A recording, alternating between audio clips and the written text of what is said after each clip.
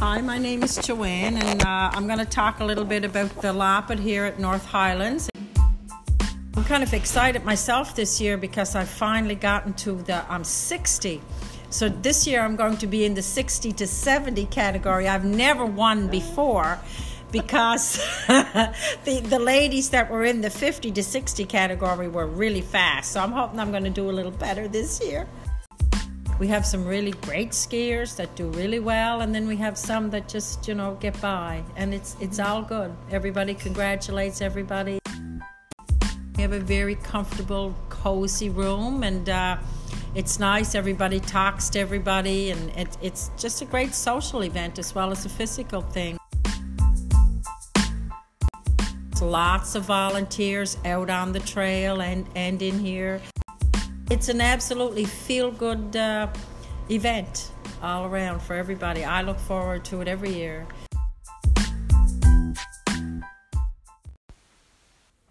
Okay, so we're recording for my memory's sake. Well, good luck with that. And homemade cookies. Help yourself, please.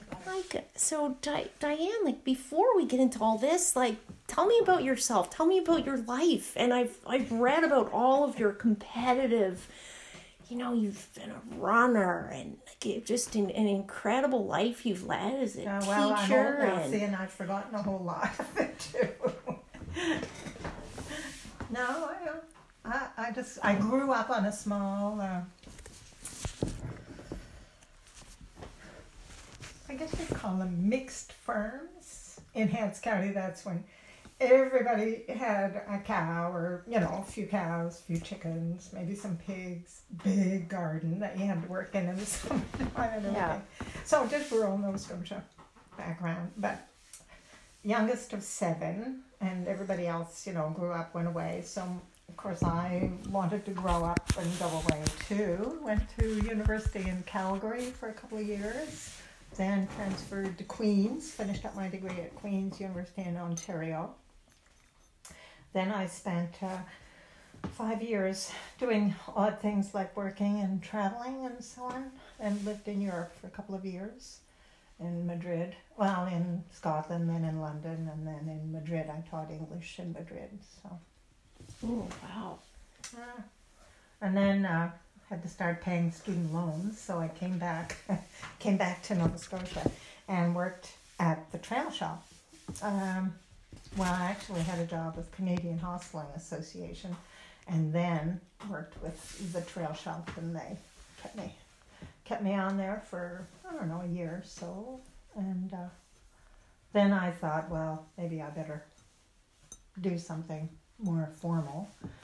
And I had met Brian at that time. We got married in 75, and it was 76 that I went to Dal to get my Bachelor of Education, and then started teaching in 77. Yeah. So taught at CEC in Truro for 1 year. I was filling in as a sabbatical, and then I had a job in Tatamagouche for 2.5 years, because by that time Brian had done training as a meteorological technician, and he was posted to Sable Island. So I moved with our young son Connor to Sable Island and lived out there for, I guess, 6 months or so. We always say Connor took his first steps on Sable Island. It was 10 months. Wow. Then I had to be doing something, so I came back. When I came back, I had applied for a job, and I got a job again at CEC in Truro. So I finished up my teaching career there in the French department, taught French, and department head for a few years, and then I was a vice principal for the last 3 years there. Yeah. The first female administrator at that school, if you could imagine. Took them until 2002. 2002. Yeah, because it was my last year. Was your last year? That's right. To get a female administrator there. Anyway, but that was great fun. Enjoyed that. Those were the best 3 years. Loved it. And so Kate graduated in 2003, And then my youngest child, Ewan, graduated in 2005. But in the meantime, my husband and I had started a property business, buying some properties in the Truro area and so, developing and so on. And he died in 2003, and I just felt I had to get a grip on the business and see what was going on and everything. So I took early retirement in 2005, and I've been, I guess, retired ever since. But still working at the business. Yeah, well, I do the business, organize the business, run the business. So, Yeah. that's a nutshell story. So tell me about your time you skied on the provincial team. Yeah, I just happened when I was working at the trail shop. That's when I started to ski, because we were selling a lot of skis then, and it was like wooden skis, hickory-based lignous stone edges, the bamboo poles, the 3-pin bindings. You know, that was high tech. That was Yeah. really good. So that's what I bought, and and I could ski. I mean, I'd always been active and fit and everything, and so I started to ski. And it was after I met Brian that I started to kind of ski up here, because we used to come to Wentworth. You could always depend on snow here. And then I guess it would have been the fall of '74. There were some training camps and stuff, and I tried out and made the team. I think I was actually the fastest girl on the 75 Canada Games team. So, Yeah. and at that time, 75 was in Lethbridge, Alberta, and there were 4 women, 4 men, and 2 events each. The women skied an individual 10K, and the men skied an individual 15K, and then there were the relays, 10K for the men, 5K for the women. So that was it, but we went to Lethbridge. And then after that, and the shocking thing is, 75, after we came home from the Canada Games and everything, and then they usually had the annual general meeting for the Cross Country Ski Association. I think it was called Nordic Ski Nova Scotia at that time, in the spring. And this spring, the meeting was in Antigonish, because there was a ski community in Antigonish. There was a very active ski community in Port Hawkesbury, because when they opened the paper mill, their store, there were a lot of people that was Finnish and Swedish, and there were a lot of people that came. So they had quite a good trail system there. Brian used to go up there to races. I never actually skied there, but he recounted stories of going to Port Hawkesbury to ski on the trails around there. Yeah. And actually, before I had met him, he and a friend had dropped out of university and gone off to Norway to ski for a winter in Norway, and he and Gary Hartling. And so they spent a winter over there, and Brian actually went to Finland to meet up with this Arto that he knew from Port Hawkesbury and skied there. Yeah. Yeah, they dropped out of university in time to get back their student loans so they could finance the trip. And so anyway, so there was this AGM that, Brian went to, and I thought, well, I should go. I went along, and the first thing I knew, I was being nominated as chair of the association. And I said, well, I don't really know anything, but Carl Purcell was there. I think he had been chair, and he said, well, I'm willing to work with you. And then that very year, I had to go somewhere. I don't know where it was, Ottawa or somewhere, for the national meeting. I didn't know anything. So, but anyway, I did chair the association for a number of years, and at that time, like I say, there were, it was a time of growth for cross country. It's like all sports, it's cyclical. Mm-hmm. So they had the Metro Ski Club at that time, and it was 200 members. Like, that's where all the skis were being sold, at the trail shop. And the trail shop was really one of the only outlets for ski gear. So they were selling lots of skis. And so there was this Metro Ski Club, which was enormous, 200 members. But they had a 100-member ski club in Truro, the Streakers. And they had there was, various school communities, like down the valley and over towards Antigonish. Cape North hadn't figured in yet at that time. So, but there were skiers around, ski clubs around. I mean, one of the provincial championships was held at the Debert, on the Debert trails. I can't remember what year, maybe it was in the 70s probably, because, you know, the Colchester Club was a big club, and Yes. yeah. So anyway, that was, but then, you know, it, as I say, it's cyclical, so you have that peak and then something else becomes more interesting, so it sort of falls off a bit. So you have your years of struggle. 1979, those were the Canada Games in Brandon, Manitoba, and Brian was the coach and I was the manager at that time. So I had to take leave from school to do that because I was working full time. So, but fortunately, the coach of the basketball team also taught at my school. And I was chatting with him one day about it, and he said, "Oh, I just told the board I wasn't going to go if I couldn't get paid. I was thinking I would have to take time off without pay." So I said, "Oh, well, I'll try that too." So anyway, neither he nor I lost any pay by going as coaches or staff to the Canada Games. Yeah. But that's what it was like in those days. You didn't get a whole lot of support. Yes. So, yeah. Then I had children. Connor was born in 1980, Margaret in 1981, 83, and Ewan in 86. I'm 84. 84, what did I say? 83. Oh, I had Okay. 2 miscarriages in there. So. Yeah, but I mean, Brian kept skiing at that time. He was on the national biathlon team. Right. Yeah, so I mean, then, you know, you're just working and looking after kids, and, you know, you have a job, you have to keep the house tidy and do the laundry and try to fit in a little bit of fitness now and then. So Yeah. it wasn't easy. So, you know, just busy. If you have children, you know exactly what it's like. Yes. and I'm doing the math in my head. So you had one child and then you had one basically a year later. So a few months of not being pregnant. July to November. Connor was born in July. She was born the following November. Yeah. That's busy. That's a high achieving time. Yeah. And I was working full time. As I was Yeah. saying to somebody yesterday, because I'm on this fabulous, well, interesting committee at the prison in Spring Hill. It's called the Tell, there's so many stories, Kate. I might have to be dropping in here every Wednesday morning. Citizens. I'll tell you about this committee. It's called the Citizens Advisory Committee at the prison. And it's great because we don't have to do anything. We have a meeting once a month, but we have no power to do anything. But like most committees, you have to fundraise and do this and do that. None of that. It's just listening, and you hear both sides. We have meeting with the management team, so the management tells us what's going on, what the plans are, what the budget is, the numbers, and what the movements, and so on like that.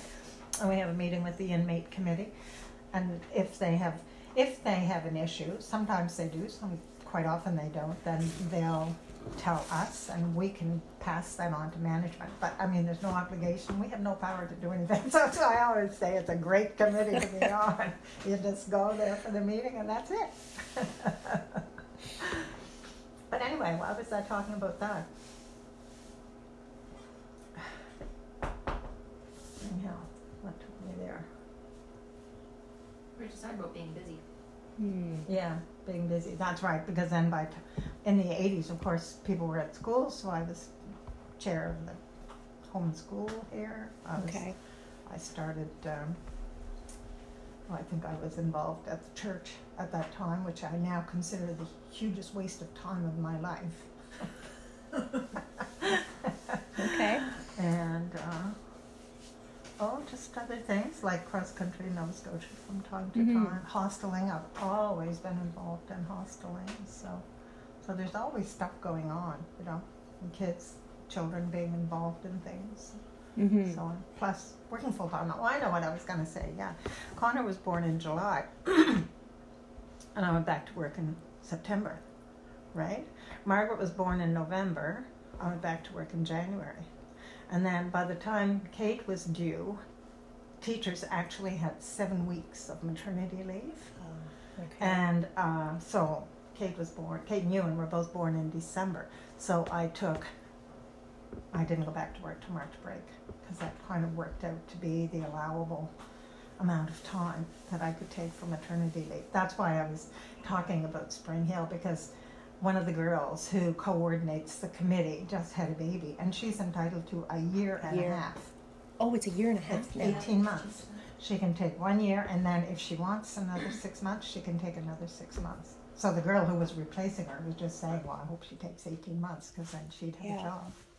Yeah, but I mean, I think I was kind of ignorant at that time too. I didn't know, like I probably could have taken at least 2 weeks with extra with Connor and Margaret, you know. Yeah. So, but I just, you know, that's what you did. You had a baby and went back to work. It's what you do. It's what you did, right? Yeah. Yeah. And you keep achieving. You just have to keep going. Mm-hmm. I always say, put your head down, and do what you have to do. But for all that time, I think in retrospect that, you know, like what was the number one song at that time? I have no idea, you know, I can't remember, you know, it would be on the radio, but it really wouldn't click. So I sort of got educated in music when my children started to listen to music, you know, and then I could identify some of the modern things and stuff. But it's, you know, always read, always subscribed to the newspaper, you know, Maclean's, various other magazines, so I was kept up on news and things, but like, I guess, what do you call it, popular? Yeah, pop music. Yeah, popular culture. So Diane, did your children sleep through the, like, did any of them sleep? Yeah, they were all great. Like, did you get sleep? Yeah, most of the time. Okay. Except those early days, you know, when you had the nurse and stuff. But no, everything, they were, I don't know, Kate and I were talking about that the other day. It's sort of, she had free range. It was methods of child rearing. Yeah, we were talking about. Free range parenting. It's definitely not helicopter. Yes. And not that Asian Tiger mom or anything. Yeah, it's free range. Do what I say and keep out of my way. Yeah, that's it. Yeah. Yeah, so more or less. the lecture growing up in the woods. Everybody survived, so that was, you know, it's kind of survival. Survival parenting. And we didn't have a TV. Yeah, no TV. Yeah. Never had a TV, ever. I still don't. Yeah. As a matter of fact, when was it? 2000. Was after everybody had left and the Olympics were on. Was it 2006? Would there be Olympics? Yeah, 2006. Torino, yeah. I thought, well, maybe I'll get a TV because I might enjoy watching the Olympics. Yeah. All my children said, no, Mom, you don't want a TV. Oh, so it came back, right? All of them okay. said no. And did you listen to them? I certainly did. I didn't get a TV.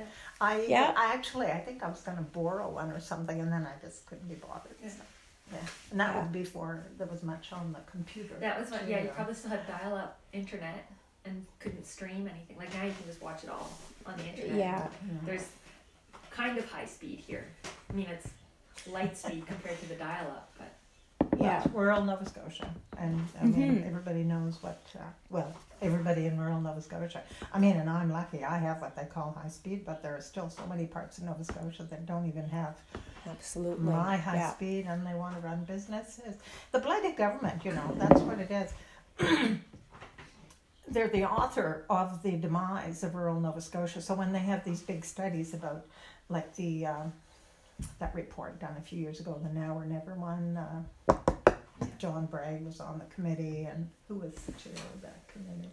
He was the Ivany report, you know, Now or Never. And, you know, we've got to do some things for rural Nova Scotia. Well, the government closes schools in all the little towns. They don't look after the roads in all the little towns and rural places. Then when you don't have schools, families move away, so the stores close, there aren't gas stations, there aren't any other services and so on like that. And then there's nothing here in rural Nova Scotia. So how can you promote rural Nova Scotia when you can't even provide them with internet, or you don't have a decent road for people to get there? So, I mean, there's lots of scope for people to come to rural Nova Scotia to live and to work if they have their own businesses, but they have to have something like internet to good internet, you know, to satisfy them, to make it possible. Yeah. But I wouldn't live anywhere else. I can't imagine living in BC. BC is the last place, well, apart from Alberta, It's the last place I want to live. Are you from Alberta? No, Oh, no, BC?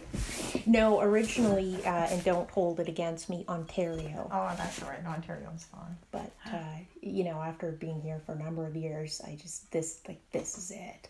Yeah. This is it. It's hard to, Yeah. as inconvenient as it is, as expensive as it is, as lacking in services and so on. There's still something about it that keeps you here. Yeah, there's a quality of life that you don't get, and we've lived in Hong Kong for years. And there's just something about Nova Scotia, and there's a quality of life that you don't get other places. Mm-hmm. But it's What were you still doing in good Hong to Kong? travel. And Diane, we're here to talk about you, but really quickly, met my husband working in northwestern Ontario, and he got hired by Cathay Pacific Airways. He's a pilot. Oh, So he took the job and proposed. So we got married, and I lived there for 5 years and taught and got into various things. And then, when we came back to Canada, like, okay, it's going to be East or West Coast. And like the East Coast won for a number of things. We were attracted to the West Coast because of mountains and, it's big. But you look at the price tag of your average house in downtown Vancouver, and you look at, how long are we spending in a car to get somewhere, and how many, like the density of people. And you come to Nova Scotia and you can be on an ocean beach in 20 minutes and there's nobody around you. Yeah. Or you can go to a ski hill that's 30 minutes from your house and there's nobody there on a weeknight. that's right. Like there's nobody. It's like your private ski facility. In a way, it So is, you isn't find it? the bend. You find the bend. You can be out hiking in the woods 5 minutes from your house. You might see one person. Yeah. So it's Yeah. it's amazing. Yeah, Yeah, that's good. yeah. So Diane, how about how did you enjoy the cross country skiing? And you were a very competitive person, and how did you take to it? And tell me a little bit about what the training was like. Well, I just more or less did whatever followed what Brian did. The running, he was a great advocate of LSD, long, slow distance training. Okay. And just running and, doing intervals and stuff. And I loved skiing. I mean, I actually started to ski before I met Brian because of my time at the trail shop. And it was just, you got out and did something in the wintertime. Otherwise, it was really hard to. And I love winter. I just get so frustrated with people who are always moaning and whining about winter and the cold. And I just feel like telling them to go live somewhere else then, because winter's part of part of Canada.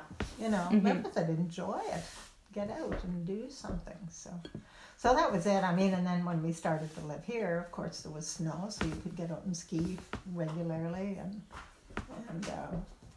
this is a great place to run and do stuff like orienteering. And, that's all. I mean, I never followed a real training program. Like Brian always had a regimen, and he would seek out coaches, like a running coach in Halifax, Cliff. He used to go and run with Cliff Matthews. So all the kids wanted to go and run with Cliff and that sort of thing. But I think for me, it was just, I had to get away from the kids. So I'll go for a run. Yeah. Or a ski. Yeah. That kind of thing. And did you find it helped your running? Like was it a good balance for you to get on those skis in the winter, and like you would just take to that naturally? Oh yeah, for sure. Whether it was up here or then when we used to get up early on the weekends and round up two or three other people would come, and we'd go and ski for like 40 Ks on the snowmobile trails before get out early before the snowmobiles get out on the trails. That was always Brian's philosophy, so banging on the door, get everybody up and out. And I was thinking the other day, we must have just left the children here. Well, yeah, you must have. Because you guys didn't always come. We didn't You always never came with those early. But that was in the 90s. So, Connor was 10, 11, 12 kind of thing. So everybody was more or less independent. So. And also, like when I started school, Connor's 5 years older than me. So when I started school, like we didn't have after school care. We just came home and it was Connor, Margaret, and I.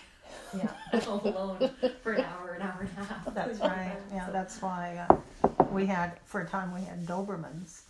Everybody thinks Dobermans are such ferocious dogs, you know, but really they're just wonderful pets. But there were some, you know, kind of dicey characters around, and I think, and so Brian felt having Dobermans was kind of a safety thing for the kids. Yes. Visual deterrent, maybe. Yeah. So you've been an athlete and an administrator through cross-country skiing over so many years. And maybe you can just speak a bit to how cross-country skiing became part of your lifestyle. Oh, I think it was when I met Brian, and it was so much part of his, and he was so driven. You know, we spent, I said 73, 70. Anyway, we went out west to work. Oh, that was 75, 76, 75, 70. I don't know, the years get all mixed up. You know, the big thing was, for him, was to get out on early snow. So he went out west. He used to work with the national coach at the time is Birger Pedersen, and he was based in Burns Lake. Brian would go out and like sleep in a cabin or something like that, and you know, at least be around the national team. I think he was what they call Espoir, the B team at that time. I think he hitchhiked back and forth across the country with skis and a pack and slept in a sleeping bag in snowbanks and things like that. He talked about it. Different things. And then like that one fall before the, would have been 76, because they were trying for the Olympic. Yeah, training for 76 Olympics. He, you know, there were going to be trials and stuff. And so we went and lived in a little motel room in Canmore and went up to Sunshine Mountain every day, walked up the hill, you know, every day, walked up that hill, skied all day, and walked back down. I mean, you're too tired to make a team after you do all that training. You know, you just kind of wear yourself out. I think that was his big thing, you know, you just got to train, and it's characteristic of this child as well. You know, you don't take any time to recover, and sometimes, you know, if you take some time off to recover, you're fresher and so on. So, like I never had, for me it was just to get out and do something. You know, I didn't train specifically or anything. But because I was fairly fit and strong, big strong country girl, I usually did okay in the races. Plus, there wasn't a whole bunch of competition here. I mean, it's not as if I was in Ontario, for example, competing against 50 other people of equal ability. So if you have a little bit of ability, you know, I always did sports at school, everything, you know, soccer, volleyball, basketball, track and field and everything. So you just kind of went through the year doing everything. Yeah. So, you know, basic fitness and agility and a little bit of ability. That's all. Yeah. So you got early snow. You went out west, got some early snow, and then you returned. Yeah, which is mostly for Brian. I mean, I think I was trying to keep food on the table, you know. We never had any money. I had to buy gas for the car. We had a Volkswagen Beetle. And then we came back, and then he went. I think the trials were in Thunder Bay. I'm not sure. Was it Thunder Bay or somewhere else? But he had to go away again for the trials. Yeah. But anyway, then he kept on competing, and he did biathlon, and he was on the national biathlon team. So right. We all did a little bit of biathlon. Oh, nice. Everybody shot the rifle. Yeah. Yeah. Yeah. Yeah, it was, seems ages ago now. Well, it was. Yeah. So you took on the manager role for the 79 Canada Games? Yeah. And he was coaching? He was coaching, yeah. But, I mean, it's nothing like it is today. You know, it was just trying to make sure the kids all got on the bus and, you know, you wanted to be out there on the trail cheering them on, make sure they had their gear. I think today it's much more complicated. Like, Okay.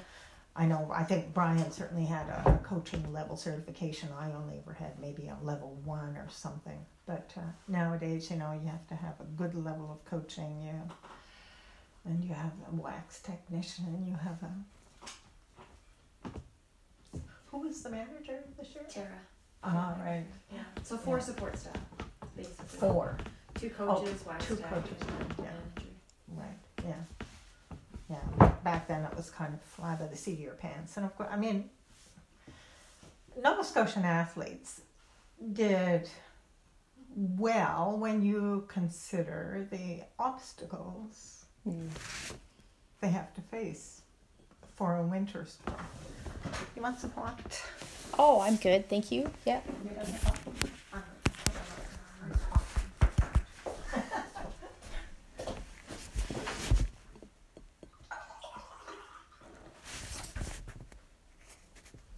Yeah, so, I mean, that's the thing, I think, with, you know, Brian's accomplishments. The fact that he lived in a province that has inconsistent snow.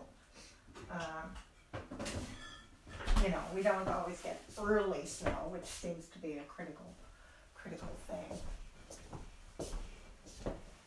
And travel, you know, it's not as bad as Newfoundland, but, you know, most of the significant races and so on are Quebec, Ontario. There are always these stories of people driving to Quebec in the wintertime. You know, the horror stories. Yeah. Pierre has some good stories about that. Yeah. Mm-hmm. Taking teams away and The roads were so much different through than snowstorm. That's now. right. You didn't have 4-lane highways. Well, there. It was a whole different kettle of fish. Yeah. So he lived in primarily Nova Scotia and could compete at the national level for biathlon and be team for it. That's incredible. And then when he competed internationally, went to the World Championships in Ruhpolding, Germany, in, was that 79, I think? Yeah. And Kate was saying he started skiing when he was in his mid-teens. Yeah, I guess. He grew up in Montreal, outside of Montreal, in a little place called St. Bruno. Oh, right, yeah. Know the area. And there's a ski hill there. I mean, he used to do downhill skiing.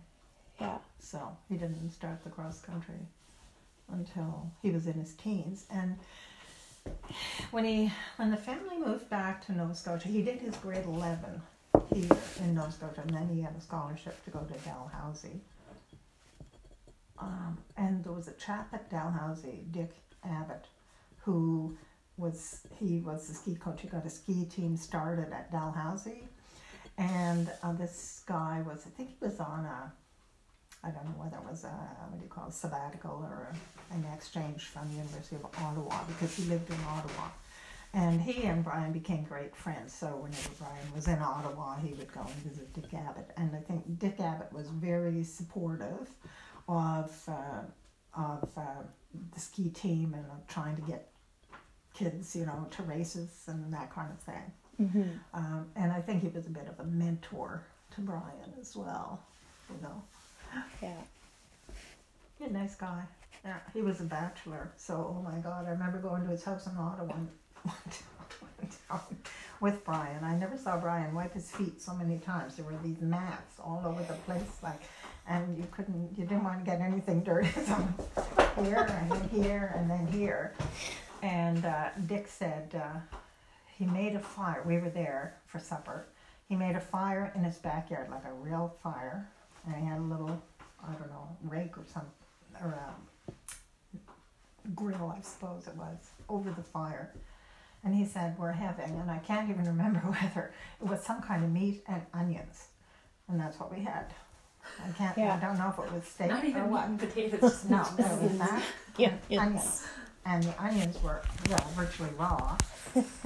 But, you know, it was interesting. So anytime Brian went off to Ottawa and was going to stay with Dick, I said, yeah, great. Yeah, how about it? Yeah. So Diane, you also, you and Brian, I read that you started like 2 endurance sports for the high school, the running and a cross country team. Yeah, I coached the cross country team at CEC. It only survived 1 or 2 years. Okay. Mostly because, well, gear. I mean, you had a few kids who were really keen and would make an effort and so on, but it was so foreign to that school culture. I don't know.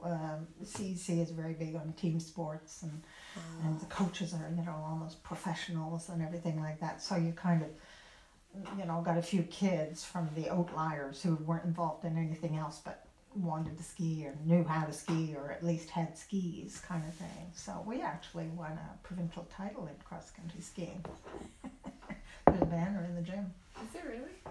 Yeah, 1 year we had the high school competition down at the barn here No in the way. field. Yeah, in the field was one day, I remember that. And I don't know if you have done any talking to people from the valley like Martin Boland. He was a real cross-country builder.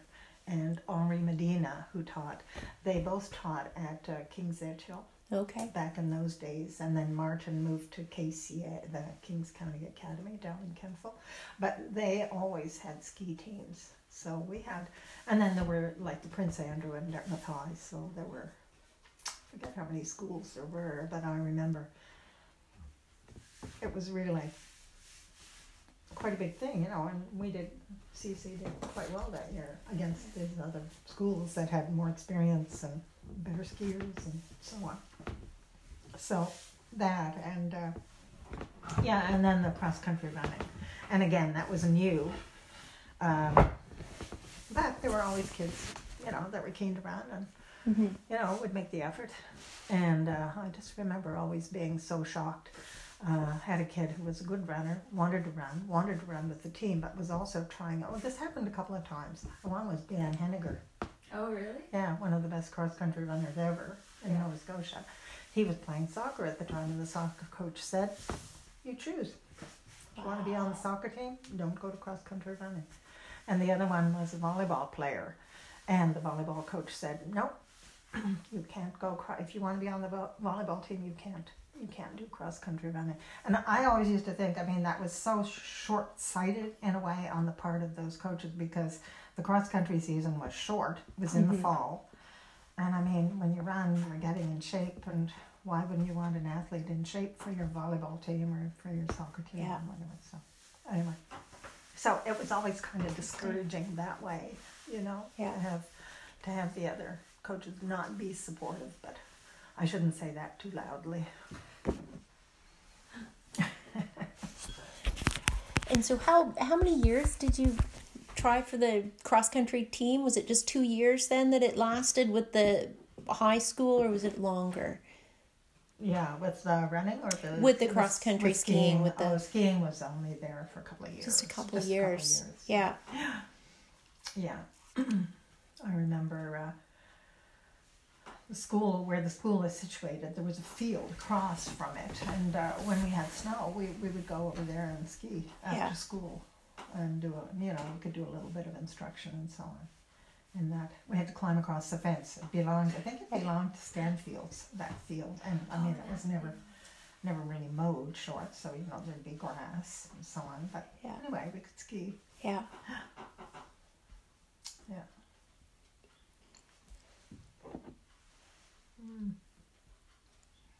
And then it was just the running. I sort of kept my finger in the running. Mm-hmm. But I feel sorry for high school sports. Coaches say, well, of course, I guess if you're getting into it now, you're used to it and it's easy. But even in my last years, just the liability issue to take a team of 5 or 6 people to a running meet in Antigonish. You need to have all the permission forms, the parental permission forms, their insurance, and then you have to provide your insurance, and you have to ask if you have another parent driving, because there's never a school vehicle that will take cross-country people anywhere. there. So you have to ask the parent for the insurance coverage, and then it all has to be on a file and phone numbers. And oh my, I just feel sorry for, you know, I think a lot of people that coach really coach because they love a sport and they just want to share. They just want to share their knowledge or their ability and encourage other people to get involved. It isn't always the high performance goal, you know what I mean? And bureaucracy or administration just throws up all these barriers. So you just say, oh my God, it can't be bothered. And this carries over too. Like I've always, ever since we've been here, I've been involved with the hostel. And we used to have all kinds of school groups that would come to the hostel during the wintertime. They would do winter outdoor education, winter camping, activities, cross-country skiing, snowshoeing, and so on. This, I think their J.L. Ilsley School still comes faithfully once a year, but I think that's the only one that does. Wow. They do an outdoor education component. You know, and I taught French, and different times I brought a class, like I would have an honors grade 12 or grade 11 class, and I would bring them to the hostel to do like a 24-hour immersion. Yes. You know, so they came Friday after school, they had to make supper, do the cleanup, and then, you know, we did various games and activities, and the next day we might do a hike or something like that, but it was in French. And it was only a half an hour, 40 minutes from Truro, and I was head of the department, and yet none of the other French teachers ever seemed interested in doing anything like that. It's kind of, I don't know, just disappointing. But nobody, I totally understand now why teachers are reluctant to take that on. It's just it's headaches you don't need. So what are some of the changes you've seen in, you know, your teachers? You've been so close to that younger demographic. How have you seen sports change over the years, like through your time teaching? Sports. I want to make sure nobody's getting harmed here.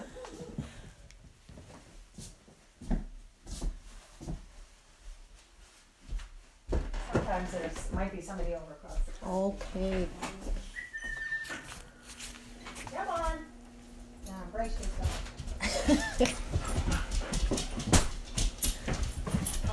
I know what. Bring your hair go in the living room. Hey, down. Down. Now put up this hand. Okay.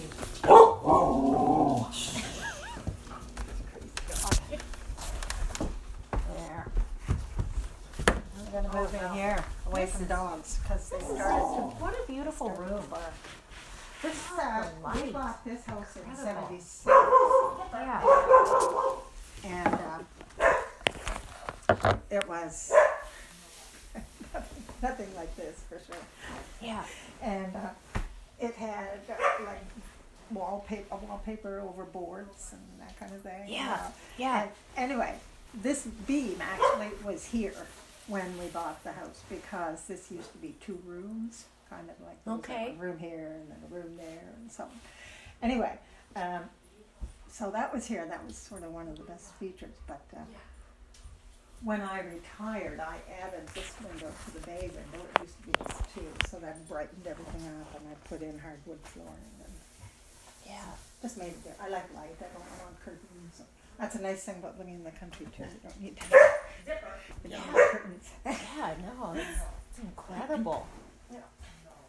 And then a couple of years ago, I added those. If you have to go to the bathroom, there's one right there. I just added those. That used to be sort of an exterior porch Okay. that looked pretty awful. So I had it enclosed, and I have a sunroom now and a bathroom. Oh, it's nice. It's peaceful, Yeah, right? yeah, and it's handy to have a bathroom on the main floor. I tell you that. Otherwise, we'd be going upstairs or downstairs all the time. So. Yeah. Yeah. So what did you see in Brian's coaching ability? And I've heard, you know, so many favorable things about Brian and how he could reach athletes, and, you know, we've spent some time around him coaching and as a manager, what did you see? What were those qualities that he had that he could reach and inspire athletes? Well, I think he always, he worked really hard himself. Like, he wasn't out there telling people to do something that he wouldn't do. He always just really drove himself, Yeah. And if, he wanted people to go and run 10Ks, well, he'd go and train 15. He just did that. And he was, he's personable, talkative, had the war stories to tell, of the past, and that's always entertaining, for younger people. So I think it was just that combination of personality and personal drive and personal, he wanted to be fit too, and he was very competitive, very competitive.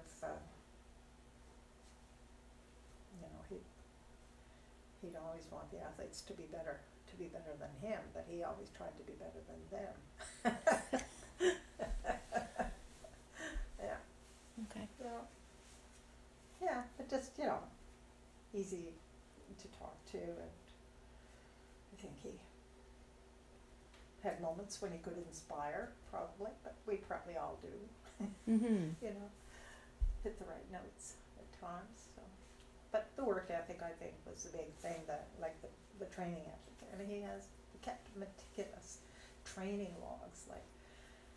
I was cleaning out the office there the other year, and his training logs, what his heart rate was, what his, his, the number of times how many sit-ups or dips or whatever exercises he did, the quantity, the time, training, what he spent doing a long distance, what he spent doing interval type thing, just meticulous records. So he had all of that. And he could, people would come and he could go back and take out a training log and look, back in 1978, I did this and this and this. Yeah. So, yeah. So the science. Yeah, I suppose. He liked the and science he read, behind it. Self-educated as well. Yeah. About that, because he never really had a coach, as an athlete. He didn't really have any coaches who would have had a lot more knowledge than he did. So that was part of it too, probably. Yeah. So what did you seeing him interact with athletes? What do you what's one of your best stories, or what's something that's really memorable that he would bring to the table as a coach? Well, he always made fun of people. He had a very sarcastic sense of humor, and if you look at one of these the photo albums out here, I remember on the day of his funeral, there were people here, and we were talking and laughing about things that he said and did at training camps. And there's some pictures there, like Ron Mitchell stretched out like this, and so he has a circle around his feet, and the caption is Ron's brains. that kind of thing. So, but he was sarcastic. I mean, it could hurt, I'm sure, and probably he wasn't as, say, sensitive to athletes. Like if they weren't tough and ready to go and wanted to do 25 kilometers, and he'd say, well, I'd go do that or something else. I don't think he was, too always in tune with maybe the needs of athletes. And today, what did I say yesterday? I'm so sick and tired of hearing people complain about mental illness. Don't put that on the No. Yeah. I don't think today there's this, I don't know whether we're overly or maybe just totally much more aware of all the psychological needs of athletes and people in general. So, and I don't think we were too sensitive to that. To that. Well, Dad was not politically correct. So I think you would have some struggles adjusting to some elements of political correctness today. Mm-hmm. But I remember at high school track running, there was a girl who, came out pretty faithfully, wasn't great. And I remember him telling her that if she lost like 15 or 20 pounds, she'd probably be a minute or two faster. I'm like, that's just not stuff you say to a teenage No. female runner, No. right? Like, even then. And he would tease. And she's a dear, dear friend. She was a student of mine, and she came out. She actually did she didn't ski because she did figure skating, so she couldn't ski. But she did cross-country running faithfully and track. And she did fairly well, and she does really well now, and she's a really good skier now, Teresa Grant. Oh, But yeah. Brian would be always teasing her about hairy legs. Teresa, and he would say to Connor, like if the children were with us at her track meet, you go tell Teresa, come on, run fast, hairy legs. Like, just, you wouldn't do that today. No. No. He seemed to get away with it to a certain extent, because just the power of his personality, but I don't think anybody would put up with that today. Yeah. They would just tell him to go pound sand or something, And I heard many stories many times. So I would, and he would say, oh, Di's heard this before, so, Yeah. he liked to tell stories about what had happened or, this kind of thing. Yes. Yeah. So what was his best story? What was the story he's, one of his top 5 stories that he told the most or most proud of, or? Well, there's one really cute one about, and Carl Purcell, who's a guy you really should talk to as well, because he precedes, like, us. He was involved in skiing, before we were, and it was a ski race down at Point Pleasant Park in Halifax. I don't know how many people would have been I wasn't there. I didn't know Brian at that time, but it was classic, and the double pulling. And he said, Carl was coming along, double pulling, and he put both his baskets over his tips of his skis. Because we used to have the bamboo poles with the big baskets, so you can see that happening. Yeah. So that was funny. I right offhand, I don't know. I can't remember. I remember him telling stories about like when he was in Scandinavia, getting in 2 car accidents within 20 minutes with this Oh, right. That- the guy who the was American he was traveling with. Just it depended on like the audience. the The audience and circumstances. stuff. Yeah. Mm. And then you see he worked for several years as a federal fishery officer. So there were lots of stories connected with that, like kayaking down rivers at night and staking out things and trying Yeah. to catch people. And he said he used to bike to work to Wallace and back. He would bike, and early in the fishing season, he would check the fishing spots, like on his way to work, kind of thing. Yeah. Anyway, there were some people doing something, I don't know what it was, but, and one of them tried to run away, and so Brian just ran after him, Yeah. and so then, like, people knew, we were weird, we were unusual for Wentworth, kind of thing, but anyway, people knew Brian was fit, because you don't always see people running and biking and roller skating in Wentworth. We were just weird, but they knew he could run, and so I guess all his buddies were saying, "And you tried to run away from him," so that kind of thing. Yeah, but there were, yeah. Yeah. Can't remember anything offhand. Yeah. Just like that. And so he really drafted a lot of people into cross-country skiing in this area and in the province, and he Yeah, was a not in this pivotal. Not in this area. Not in this- Not this okay. area, no. Yeah. But that element, that athletic element, people who would go to say 10K running races or Yes. the triathlons, because he got into triathlons and duathlons and all that. So there were all those people who, like I say, who were fit and didn't do anything in the wintertime. And so, cross-country ski skating was ideal. Yeah. Yeah. Okay. Yeah. know, but around here, yeah. And when we moved here, there was another couple who had moved here from out west or from Ontario somewhere who lived up on the Swallow Road. And I remember meeting her, and she, like me, had not taken her husband's name when she got married. And the thing is, everybody in the community knows everybody, right? You know, we didn't know anybody, but they all knew who we were. Same with these folks up at the... So finally, when I met Jan, she said, oh, she said, so-and-so down at the store, when they heard about you, they said, oh, just like you, she didn't change her name, you know, like they knew all these kinds of things. Just small country, Yes. country stuff, yeah. Yeah. But I mean, we would do roller skiing, and that was really weird. Because nobody roller skied, Yeah. so. Yeah. And what areas did you roller ski? Was like just the side of the highway? Yeah, or- on the roads. Yeah. On the roads, like there's a road that goes between Weymouth and Tattamagush. Yeah. And so that's usually where we would go. Just you know, Yeah. go out 5 or 6 Ks and then back. And in those days, do they have brakes now?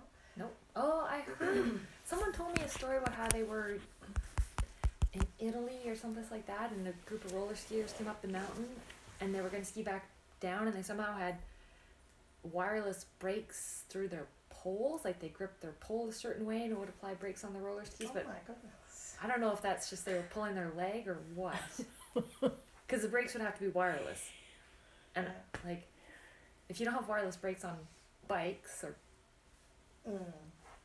I'm less inclined to believe that they have them on Yeah. skis, especially because there's no place to put the brake. That's right. You can get some that have brakes, but they actually are pretty hazardous. Yeah. So did you go as a family roller skiing then? Or were those the No. days Yeah. that was you and Brian before Yeah. kids? Yeah, and Yeah. most of the time, see, like, I was busy, right? Yeah. So if I wanted to do something with my husband, I'd go and do what he did. Yeah. Roller ski, run. But Yeah. I always used to say I never really skied with Brian, never really ran with Brian. I would start with him, or I would drive to the start of the ski with him, and then come back. But you know, it wasn't just because he was faster, you know, and you know it's boring when you're trying to ski and you just want to go at your own pace, Yeah. and But you guys would do bike rides together on the folding bikes. well, that was what, how many times did we do that? 10 max. Enough times that it's memorable. Yeah, not very often. Yeah. And so he was quite a trail builder as well. So the McDonald's Sports Park, he designed. Yeah, he designed those. That's Yeah. correct. Yeah, and the Canada Games trails in Cape North. He started those. They were finished by what's his name from New Brunswick, I think, because somebody up there got mad at Brian. But anyway, that, and then he was chief of race in 1991 for the PEI Canada Games for biathlon. That's right. So Okay. he was back and forth there and had something to do with trails. Yeah. Oh, really? Yeah. Brookville. Yeah. Did he do the trails at Ski Wentworth too? Oh, he did, yeah. Yeah. Top ski runner, yeah. He designed everything. So Diane, you were the glue here. That's what I'm just getting a picture of all this. And I mean, I've got 3 kids that are all 2 years apart. So those years, those hairy years, and you're full time, there's no maternity leave, and you kept the house going, and he trained. Yeah. So how many hours would he commit to training just through the years, you know? Well, he didn't really have a full-time job until, I started school. at least. Yeah. Yeah, he was Yeah. well into his 30s before he actually had a full-time job. Well, that's good to know. I'm following family tradition Yeah. there. Well, I'm the same way. Yeah, all the same thing. Different circumstances, though. Yeah. You know, and the thing was, I always had a permanent full-time job, so you know there was always income, and that's how we were able to start our business. We never would have gotten a loan from Yeah. the bank to buy a property if you know if they looked at the way we had been living before. So Yeah.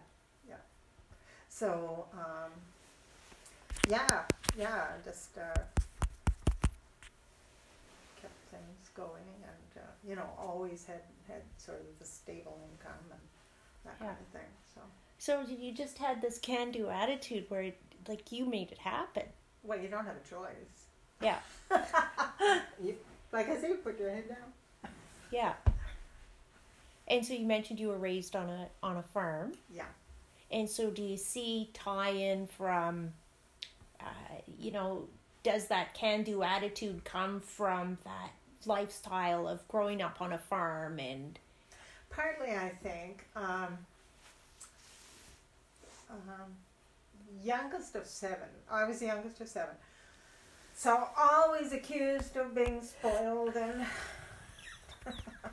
I'm the youngest of 3, so I'm getting this. Okay. it's so tiresome, isn't it? It is. Because you did just as much work, or else you tried harder. Yeah. Just eat, and she did all the meal preparation, and then farm animals. I mean, I milked the cows before I would go to school when I was in grade 11 and 12, because my sister had graduated before me. She went to UNB, and so I would go to the barn and milk a cow before school, kind of thing. So there was that, and then the garden. We always had a big garden because the garden fed us all winter, like potatoes, carrots, turnips, and apple trees. You had to pick the apples, and just so that's what I saw. Yeah. When you see, that's what you see growing up. It just, so it's what you kind of do, I suppose. Yeah.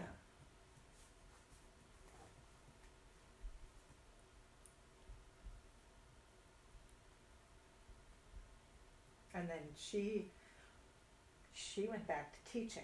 So, I mean, I went to a one-room school till I was grade 6. Then we had to, walk down to school and back, and then it was a rural school, so we were getting on the bus. But I mean, she was still teaching, and she would leave before we would get on the bus, so it was up to us to make sure the dishes were done, and and then get to school and back, and everything. Yeah. Interesting. Yeah. Carry the wood. We had to, make sure there was wood in, and for the winter time, for the furnace, for the kitchen stove and everything. She didn't even have an electric stove until, certainly well after I had left home. Yeah. So, yeah, made the jam, made pickles, made boiled maple syrup, everything on the wood stove in the kitchen. Yeah. Yeah. So, anyway, I mean, this rural farm life. Yeah. Not the big farms today, just Yeah. the little, what do you call them? Subsistence? Subsistence farming, Yeah. Existence farming, I guess it would be for us. Because, I mean, like my father, they went through the Depression that age, right? And one thing my father used to say was, nobody had any money. There just wasn't any money around. Yeah. But people always had something to eat. You always had food. Like, you didn't have to worry about starving, I think, like the people in the cities did or anything. Because, people had gardens or apple trees. We had apple trees. I remember getting up, like we'd have, in the fall there might be a hurricane or like a big wind. And I remember my mother getting us up early, like 5 o'clock or something, to go out and pick the apples out before the cows got them, because we needed those apples for the winter. Yeah, so we'd be out picking the apples up off the ground. And Yeah. so on. Wow. So then you live that, and then you take all of those skills, and you, like, just through those albums that Kate lent me, it's just this extraordinary life and really giving back to the community at the same time, Try to. in addition to your athletic achievements. And was that, what did you take most from competitive sports? Because you obviously you took to the running. Yeah, well, everybody likes to well, maybe not everybody, but you just compete. You want to do your best. You want to try to win if you can. You know, Yeah. there's I think there's a competitive streak in just about everybody. Yeah. You know, and I think mine was developed because my sister, who's 2 years older than I am, she was a super athlete. She could do everything. She used to, people used to come and visit, and my father would say, "Jay, jump over the fence, show people how you can jump." She would go and jump over, you know, that kind of thing. And one of my strongest memories was going to a high school track meet in Windsor. I think probably would have been like a regional meet kind of thing. And I got, I think, 1 second and 3 third place ribbons. But of course, Jay had 4 or 5 first place ribbons, right? And I remember showing these to my father, and he said, "Well, those aren't any good. They're not firsts." And I took those ribbons and hid them in a book. I was embarrassed. Yeah. Wow. But, you know, you couldn't ever be as good as Jay, so had to do your best. Get away from that father that always wanted you to win. Yeah. That's what it was. But you and Dad never put any pressure. Like, I never felt any pressure to win, or that second or third or whatever wasn't good enough. So you didn't pass that down. You guys weren't tough enough.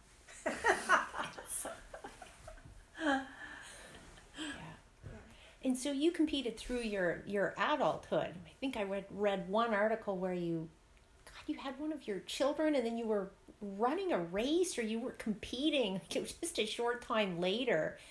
Yeah, but you probably. stayed competitive to, you know, join races, and so did that help you as an athlete to compete? Like, did it help you, motivate you for your training, or? Oh yeah, and sanity. Yeah. Keeps you sane. Just having to get out and do that.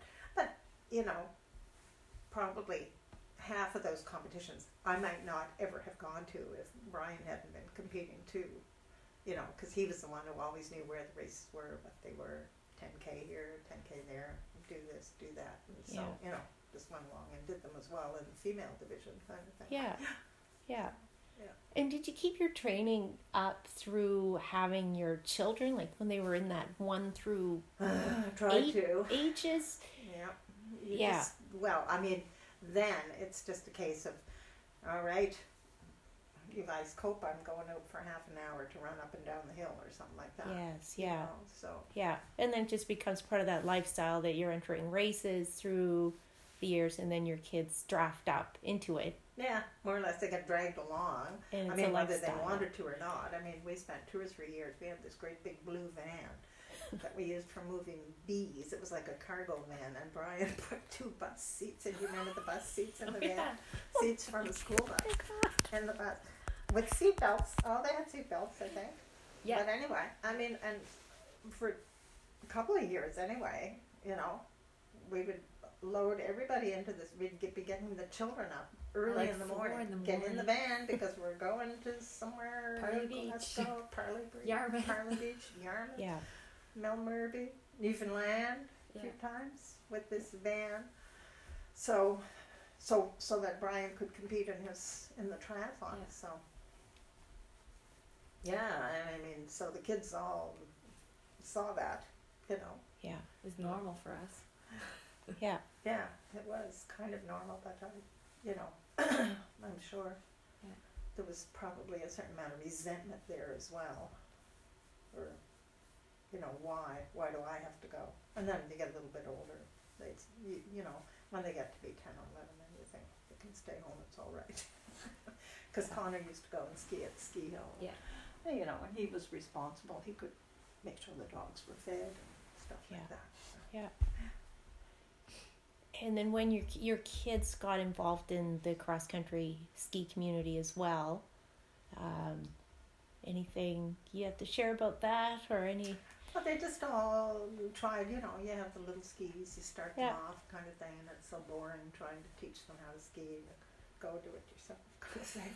But we used to try and to make sure they, you know, had the opportunity. And Mhm. I know Margaret, when she was little, we had a race up at the top of the ski hill, and I remember her doing that, being involved in that, and I. So I must have been doing 2 loops or something, and she might have been doing 1. So I came along, and she was sitting on the bank saying, "I have to pee." Poor thing, you know, she was probably, I don't know, 5 or 6 and stuff. And I don't think I even stopped to help her. I'll be back. Poor thing. I'm sure the children must have horror stories about how they were neglected and Or given the opportunity to cope and figure it out, right? maybe that's more There's always a more rainbow. polite way of saying it. And then did you get involved? Did you find yourself involved administratively or otherwise as your kids were going through their Not- cross-country ski years? Not too much, no. I don't think I was, no. Like compared to this generation of the ski team, I would say not. Like the parents weren't as involved, and I think it's because like you and Dad put a lot of your time in before you had kids, or like Pierre and Mara Troy put a lot of their time in before they had kids. So by the time that like I was on the ski team or Margaret was on the ski team, like you guys had already done 10 years of coaching, Yeah. and Yeah. managing, and Yeah. you had jobs and other commitments, Yeah. and there were other volunteers. And too, there were so- other volunteers. That was a nice thing, you know, Yeah. because you can't keep coaching forever. You know, you want somebody else to take it on. Yeah. It's like grooming the trails here so that people could ski. You know, when we started skiing, there were no groomers. You just broke your own trail, right? And then Yeah. we did races on those trails and everything. You'd get up and go up and ski in the trail, and then you'd race on it. So you might already have skied 10 Ks before you raced. You know, nobody today would do anything like that. Yeah. You know, working hard to make sure there was a trail kind of thing. And eventually we got a snowmobile, and then, so Brian would groom the trails. Well, then he just got worn out. You know, he'd spend a couple of hours driving around the snowmobile trying to groom the trails. And then he wouldn't feel like skiing, you know. So you just kind of get tired of that after a while. You know, you're doing for everybody else, and Yeah. you never have a chance to ski. So I think that's why when he discovered the snowmobile trails and the grooming, That's it. that was Yeah. really, it was like heaven, you know. And yeah. Of course, snowmobile trails weren't always good too, but I had an interesting conversation with Pierre this winter, you know, and he said that's why people like him and Paul and like Brian and I, we were strong skiers because we never had, or very rarely had, these perfect conditions that everybody Yes. has today. Yes. Today everybody has lovely conditions to ski on, you know. We'd be going up the hills like this, you know, because it'd be like 1 or 2 snowmobile tracks. So, Yeah. yeah, just, you know, and you can always, they're never level and flat, you know, because the snowmobiles go by and there are tracks, so you're always sort of adjusting your balance or this or that kind of thing. So, Yeah. yeah, And muscling through yeah. at some And points. nobody wants, like a few years, you know, one of Brian's big accomplishments really was organizing the honey pot. Oh, right. Yes. Yeah, I think that's 77 maybe was the first one. He had this idea, we'll do this, because we kept bees, right, at the time, and we had quite a bit of honey, so he wanted a limited market for honey. You want to get a little bit of money back. So anyway, he said he had this idea of organizing this ski race, and it was up here. We did it on these trails up here. I don't know how long, it would have been 13, 15, 20 Ks or whatever. And then whoever won, well, he would take the top 5 times, average that time, and everybody who skied within that time won honey. Nowadays, we have fewer numbers. I mean, at one time we had 200 people skiing honey pot up here. Wow, The that's Richardsons all came through Wow. the kitchen. Yeah. grandmother was here, you were in one of those little baby chairs sitting on the counter by the sink. So that would have been 1984, 5. You were born in 84. Yeah. That would have been like 85. February of 85 Yeah. or something like that. Yeah. Yeah.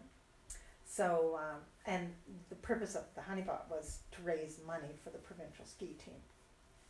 So he did that for years, and we did it up here. Then we did some over at the top of the ski hill. Yeah. Then Sue Hill organized it for a few years, kept it going because it, you know, you'd always get a few $100 for the team, which was Yeah. great. Pardon me. And then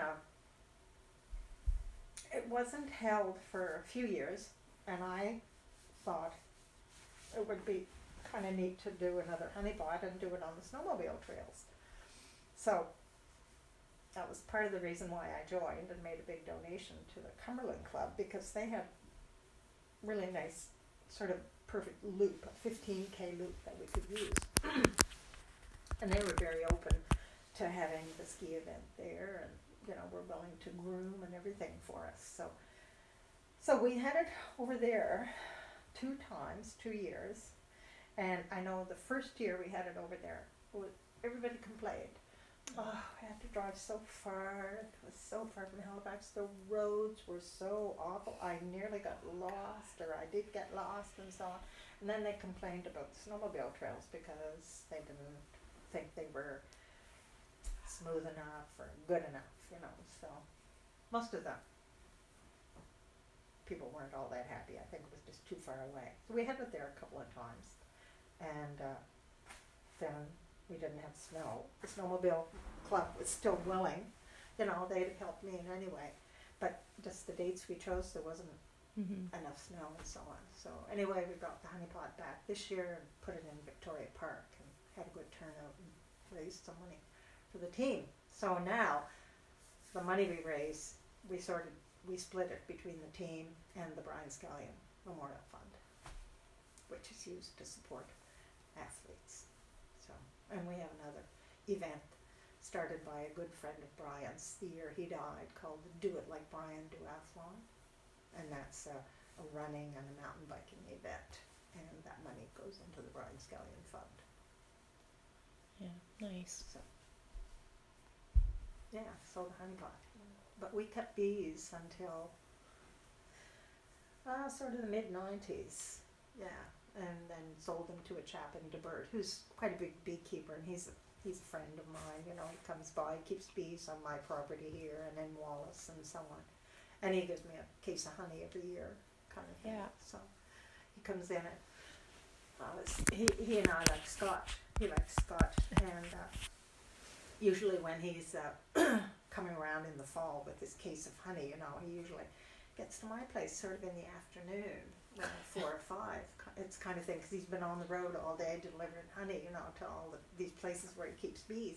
So, and he'll come in and he'll say, oh, I always leave the favorite to the last, because he knows that I drink Scotch. Anyway, one morning, this truck drove up, and there was Paul with his case of honey and everything, and I said, geez, I said, he said, yeah, you're first on my list this year, and I said, well, how about a drink? And he said, well, anyway, so we had a couple of drinks, because I had a nice Scotch I wanted him to try, and he said, so when he left, he said, oh, he said, it'll be tea from now on. Right. But he's really good about the honey, and I, like, if we continue to have it at Victoria Park and so on, I'm sure we can call him a sponsor. I know he'd give us another case. So. Yeah. Mom, I was throwing around the idea of doing a retro Honeypot, Yes. which would be like on these trails, ungroomed, and I mentioned that to Dan and Chris Doyon, and they were both super keen. I think be a much Chris more Doyon. Chris Doyon too. I thought it was Chris Algar. Yeah, no, it was Chris Doyon. So I think it'd be a much more limited market in terms of A, who's going to do a classic race, B, on ungroomed trails, and the weather has to cooperate. But Yeah. it would be fun. But it would be fun. Yeah. Yeah, old school. I just, yeah, that attitude does creep out across so many areas where you wouldn't consider complaining, you know. And nowadays, oh, this wasn't right, this wasn't perfect. Yeah, and that will come out and bite this generation. I think so too. So I think those old school events are really a great idea. It's a way of paying tribute and also exposing that those new, like, round up some kids, like, this is how it used to be done. Let's go. And I think it's a good piece. Yeah. Well, Well, like piece. Lila and I sometimes laugh. We're like, how, like, it's amazing we still ski, because we classic skied on these trails all through our years on the provincial ski team. And, you know, we'd go and we'd race against people from New Brunswick with perfect grooming, perfect snow. They're not like skiing down a mountain bike trail where there's every possibility your skis are going to go under a tree and your ankles are going to be above that tree. Yeah. That's right, eh? Yeah. So that's, you know, when you think about the accomplishments of people like Brian or, you know, Dan or his brother Ian and some of the other boys, you know, that have done really well. And my daughter Margaret, who did well, she was, you know, sort of B team material and so on. So Yeah. it's amazing that they have gone so far and done so well when you consider the circumstances that they had to use. Mm-hmm. Yeah.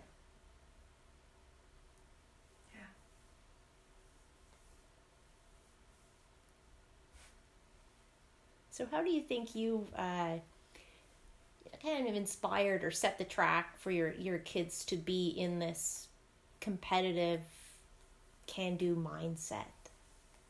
I mean, you led by example, obviously. You know, they saw Brian competing and they went along in the van to the triathlons and with dogs and everything. you know, but it seems like you have a fairly, you know, capable kids. They're doing well. They're finding a lot of good in life, and I think that's what it was, just example. I mean, that's, And no sympathy. yeah, very little sympathy. That's true. There was no point in complaining if something hurt, because it wasn't going to make a That's right. difference. Yeah. yeah. But there were many sulky times too. Yeah. What's your favorite year? Oh my goodness. I think any year I'm still alive. I'm happy. Yeah. Highlights? Yeah. Favorite highlights? Oh, Favorite moments? highlights. Well, I'm very happy that all my children are doing well. Yeah. You know, I say, we had 4 children. They are all educated, and I always say this to people: you bring your kids up to be independent. They have to be independent. Then they go away. You can't keep them here, and you wouldn't want to, right? So you visit them when they go away, and all you can hope for is that they come back Yeah. to visit. Yeah. And they do, sometimes for a month. Preload. Yeah, but that's fine. I mean, that's really what it is. I don't know about other highlights. Related to sports, I don't have any big sports accomplishments, you know. So, just, surviving, I guess. Well, Sue Hill tells a story of Mom coming back from the hospital and promptly handing me, as an infant, off and saying, "Someone take this baby, I need to go skiing." Wouldn't have been just from the hospital, that's for sure. You came home from the hospital while Margaret had her broken leg. Oh. She had fallen from the tree and she had her broken leg. And I remember, you know, when I was expecting you going to Halifax different times, because she was in the IWK for a time.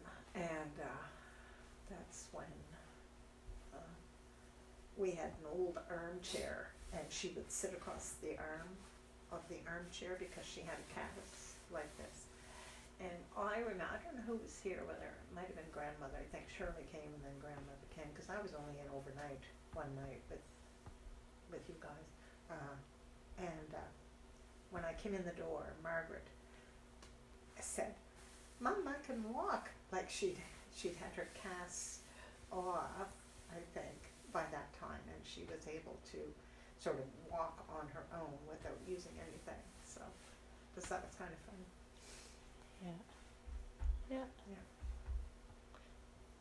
Well, Diane, have I forgotten to ask you anything, or is there anything you want to add, or if you had some message to a family, say it's a beginner family that's thinking about taking up cross country skiing, what would you tell them? Just make your kids do it.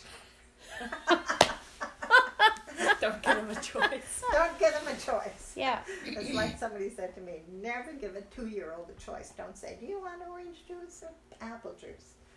Give them juice and say, drink it. That's it. Yeah. Just do it. Just do it. Just Go do it. Yeah. And don't just do one thing. Do all kinds of things. Run, ski, bike, jump. If you play a team sport, have fun with it. But I used to get frustrated too. This wasn't like coaching at high school. Remember Justine? Yeah. McClellan? Good little runner. Really good runner. Slim. She was petite, really. Yeah. And she could have done well, I think, at university running. She went to Acadia and spent 2 or 3 years sitting on the bench because she wanted to play soccer. She made the soccer team. I don't think she ever played, or very, very little. Yeah. So, it's just like I see that as kind of a waste of talent, because I think sometimes kids themselves focus too much. I want to be on the volleyball team, so I'm just going to play volleyball and concentrate on volleyball, or whatever, hockey or baseball. But I just, I think you become a better person in general if you expose yourself to all kinds of different things, travel and other people and other cultures. I mean, we don't have too much variety here in Wentworth, but you have to get out of your shell and don't be afraid to go off and do things. You just have to have the courage to do it, and don't always have to go with a friend. Go on your own. Like some kids don't want to do anything unless their buddy is with them or something. Well, go on, go do it on your own. You can do it. Yeah. But no, I'm not. I don't really have anything. Apart from that, Yeah. Well, thank you for having me here today and answering so many questions. Well, It's a remarkable life you led, Diane. It's it's amazing. High achiever. well, I don't know. Still lots to do. Yeah. So what sort of, you look like you're in fantastic shape. Are you still getting out lots and... I do lots and lots of walking. I can't run anymore. I'm actually going to have a hip replaced and then probably another hip replaced sometime this year. So I haven't been able to do much skiing. That limits that. And there were some days this year when I just thought, I really would have loved to go skiing because the conditions were just so perfect, but I didn't want to take a chance of breaking things or falling over and not getting up and that kind of stuff. But I can bike. Oh, good. Bike walk. I usually go a couple times a year. I go to the UK and do hiking trips. I've been doing that for several years. But I didn't go this year because I thought this hip thing was coming up right away. But now it looks like it's going to be June or something. So maybe I should go away in May after all. Last minute trip to the Highlands. Wow. It's fantastic. But I'm still involved with hosteling. I've been involved with hosteling for 100 years, kind of thing. Okay.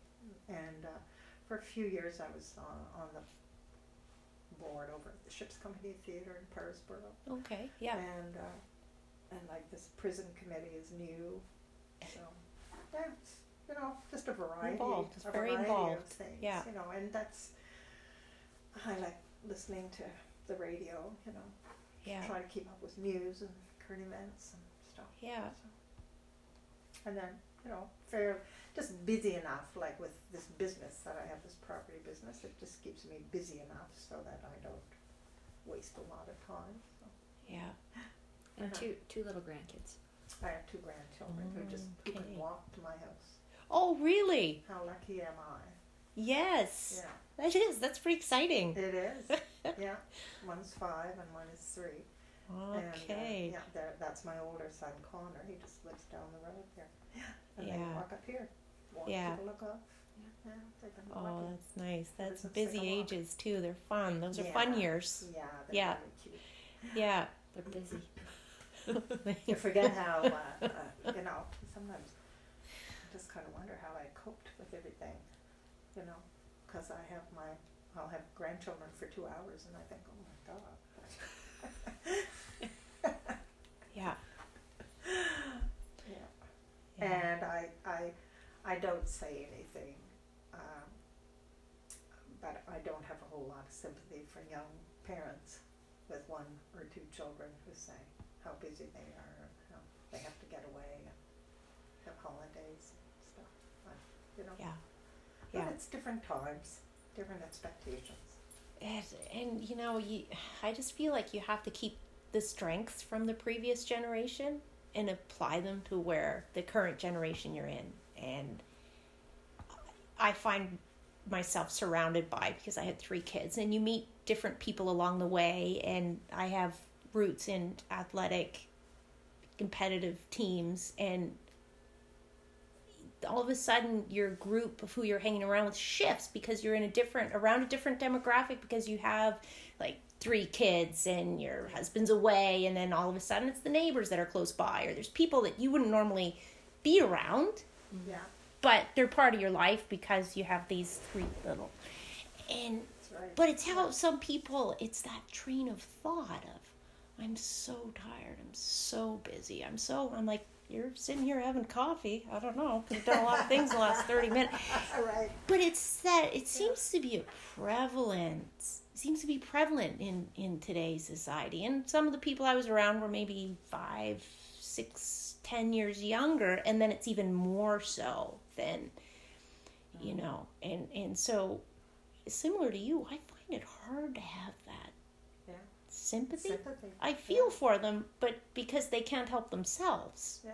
And they have so much more. And they're just holding themselves back. I see it as, they're almost their own worst enemy. Mm-hmm. You know? But they have things like automatic washers and dryers. Yeah, and an electric stove, Mm-hmm. right? That's right. So my father was born in 1929, so he was old for a dad. But I find it's all of those, like those stories you told were similar to, say, the stories that he would tell. Mm-hmm. He didn't tell too many. It was mostly his brother that we'd go and visit. Uh-huh. And get all the stories from the uncle who's a Yeah. bachelor Ah, that wanted to talk. But, right. you use those strengths and you apply them, and it just looked like you're just seemed to be such a role model for people today. Like so strong, and I just wonder what that next generation is going to have. What are they going to rely on? Yeah. That's Right? a great. That's a. It's a Rely on. dilemma, What are isn't they it? going to draw on? Like, what are we producing? Like, I get scared when I see some of the kids my kids bring over, and that And it's different. You're seeing the next generation. You're meeting that next generation, and it's Yeah. a little terrifying. Yeah, to be I'm honest. sure it really is, and this total reliance on a Yeah, device. Yeah. How many phone numbers can you recite? yeah, Somebody will call me and say, "What's so and so's number?" and I can usually tell them. yeah, But nobody knows that. And people hardly wear watches anymore. Usually. Yeah. It's, yeah, and I just think that is, you're not sort of training yourself mentally. Those are just kind of dumb examples, but you're not really training. When you always rely on something exterior, you're not training yourself mentally to be able to, yeah, have some discipline to memorize this Yeah. that you might need to know, in the future.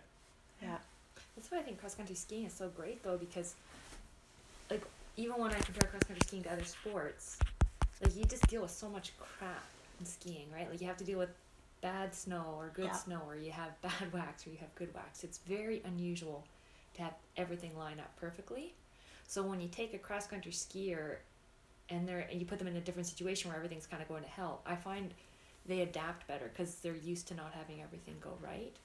And I Yeah. think to a certain extent now, for sure, cross country skiing kind of pre-selects some people who are just predisposed not being turned off by adversity. Yeah. Like it's like when I compare the kids that do cross country skiing to other sports, and I'd say it was evident, like even with Lila and me, our generation, Mm-hmm. and when I started mountain bike racing, and you see this when you see cross country skiers take up mountain bike racing, they just deal with stuff so much Yeah. better than like a road cyclist who tries mountain biking or Interesting. and like I see it when I Yeah. see like, you know, the masters men skiers who have this come to Jesus moment about cross country skiing, and you know it's kind of like a religious epiphany that cross country skiing is so amazing for staying in shape, but they can't deal with the poor ski conditions that we grew up skiing on. So like they complain about skidoo trails, or they complain about, you know, the tracks aren't far enough apart or something like that, and it's like gotta learn Yes. to deal with that. Yeah. I mean, it's great that you want to take it upon yourself to fix all the grooming so that it meets your standards, but it's also really good to deal with bad conditions. Yeah. Yeah, that's true. Yeah. Yeah. Well, I would love to have a look at the photo album that's on the table. I could bring it in. Happy that. Yeah. Well, I know there's so many parents, Diane, that are very, very upset that Kate is Some of them have said that to me, and I said, Right. well, there's nothing I can do. Nothing I can do. no That's sympathy it. for those parents. That's it. I said, she came here. She took all my money, from she ate all my the food. first time she came back. She all she wanted to do was go back to BC. So I mean, you know, these have been like 4 years of duress almost. When is she gonna go? No, for you, not for me. Yeah, I was going to the bathroom. Look at these. Oh my Questions that goodness. So, like, Dennis has itchy armpits. yeah. So, like, Ian Blair now lives in the States, but he's still a little bit involved. Like, I have contacts with him on Facebook. Mom's so lovely. Reminds me of my dad. Yeah. So are these like family pictures, These or are these? ski team pictures. Oh, okay. Yeah. So, like, that's Pierre Roy. That's Oh Lila's my dad. goodness. So this must be the men's team, 1978. Yeah, there's the date. Yeah. And then I think, like, this is the women's team. Same Okay. year. And, like, that Oh my woman, she goodness. teaches at Pugwash High School. Okay. She looks exactly the same. I'm trying to figure, this might be at the hostel, I don't know. But, like, that's Pierre Roy, that's Ian Blair, and that's Dennis. I don't know. You're a little bit, I guess, 1 year too late. I had the basement refinished, or just repainted. But remember all the medals down there? Oh. All the nails. It's, I can imagine the medals that the collection. Myself in. That was 79. And like this, with the posing. Yeah. Okay, so there's the biathlon. So what? Any of the kids take to biathlon and enjoying the We didn't have shooting facilities. component? Like, I remember doing No. target practice in the basement with Yeah. a pellet gun and then Yeah. shooting over in the field, but there wasn't, like, unless we wanted to join cadets, which we didn't, Yeah. very clear. Then it's- yeah. We didn't really have any competitive opportunities. Okay. So what? So for biathlon, are they as good as the straight cross country skiers for technique? Oh, yes. Yes and no. How does it compare? There's, like, biathlon switches to skate skiing, and it's only skate Okay. skiing, but it used to be all classic.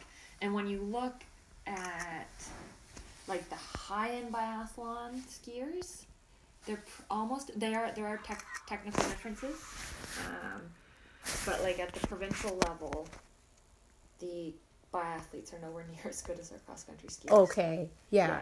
That's what I was wondering. Yeah.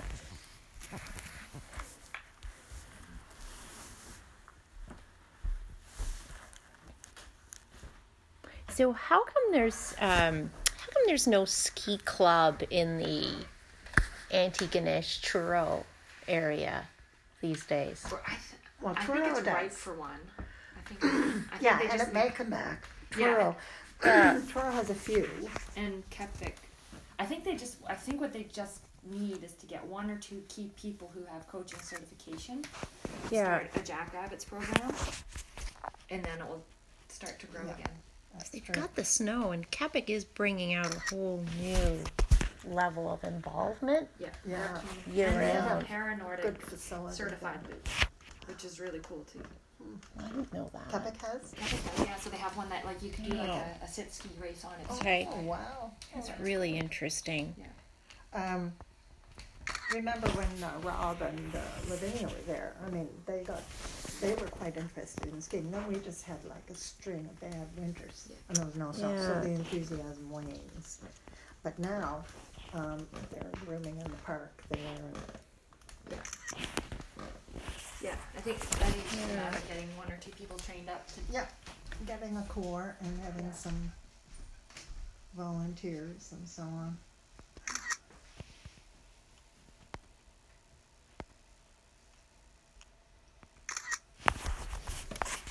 Diane? Knickers. I did, yes. So which race was this, Diane? Oh, God only knows. God only knows. Yeah. Around 79, looks like 78. Yeah.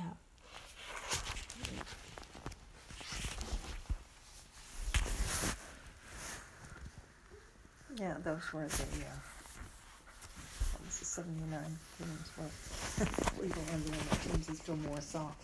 You know, everybody else had gone to full bodysuit Yeah, tights. okay. And we still had those wonderful big knee-high wool socks. Yes, yes. The one-piece suits are making a big comeback. Yeah, I know. And I'll never bother with them again. I mean, they're so inconvenient for that. Yeah, but like all the like BC, Quebec had one-piece suits at Canada Games. So Did Nova they? Scotia girls were all like, "Oh, we want one-piece suits." Oh, yeah, until you have to go pee. You and then don't want the pain in unitard the neck. people. Yeah. Jeez. Yeah. We want one-piece suits, those young kids. Yeah, they don't know any better. That's funny.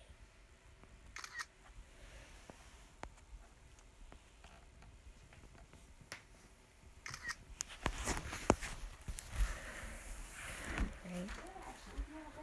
There's some skiing right down the road. That's like Dennis Kay. He was a great. He is too. But that's kind of an example of Brian's. Oh, so that's you Brian's know, comment. Sense of humor. You know, it's the Dennis on words. And we still have roller skis like that Yeah. out back. I couldn't convince any of the current ski team members to try them. So like we do it like this, right? You know, just.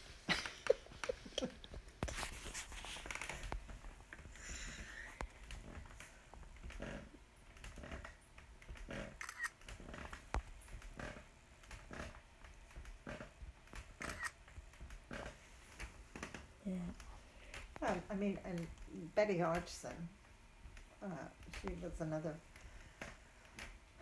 great helper because she got involved because Colin did. Colin went to Dow, and Colin Stewart and then but she took courses in like official, you know, being a ski official. Hmm. Yeah. Yeah.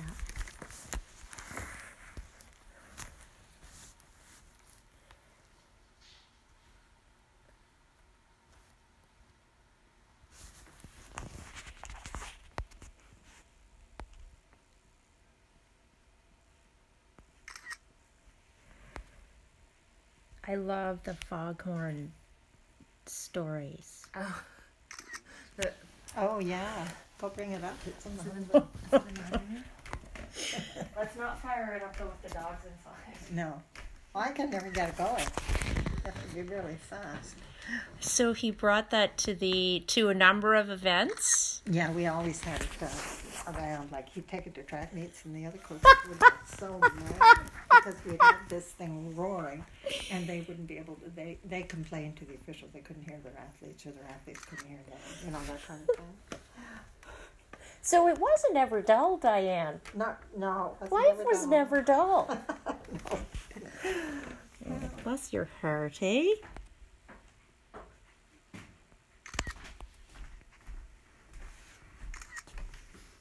I love it. Oh my goodness, look at this.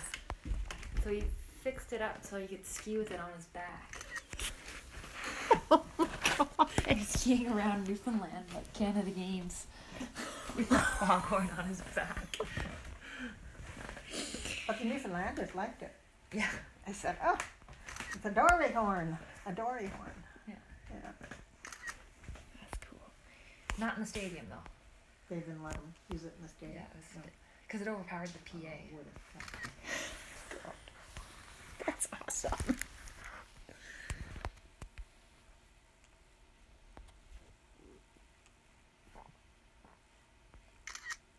So how much roller skiing and training did you do in the summer, Kate, when you were I did none. younger? I Okay. did not, because the roads here, well, there was no place to do it. Like we wouldn't have been allowed to roller ski on the side of the Yeah. highway. See, that was Yeah.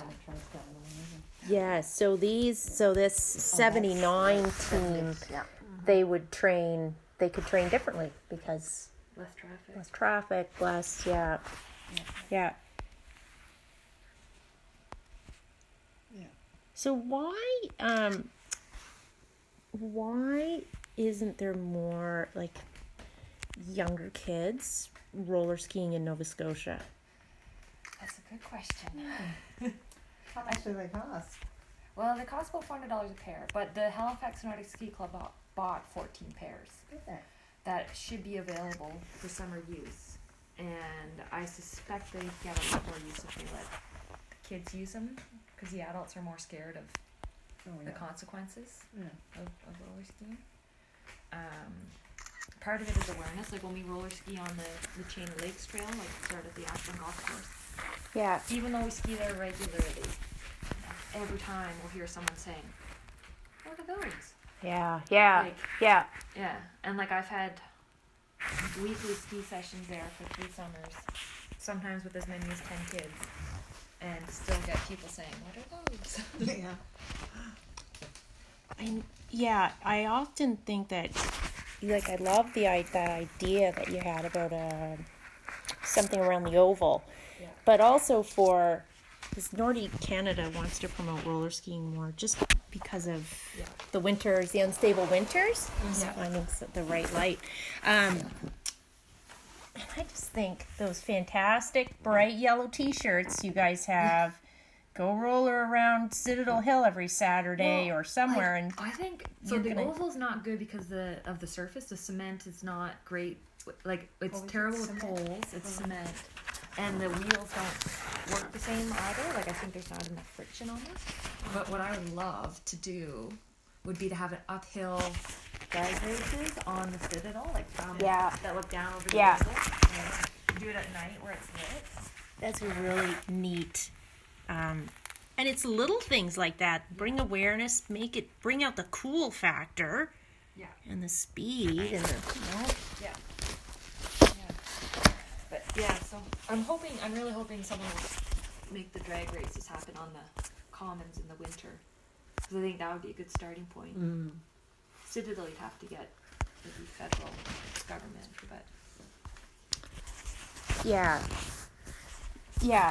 there's a lot of ways to build around that and guarantee certain people that could come out to the drag races and try it. And you just, it's just a matter of setting it all up, making a few of those relationships before the season starts, and then say, all right, we got snow this date, you guys in, and then you could build something like that.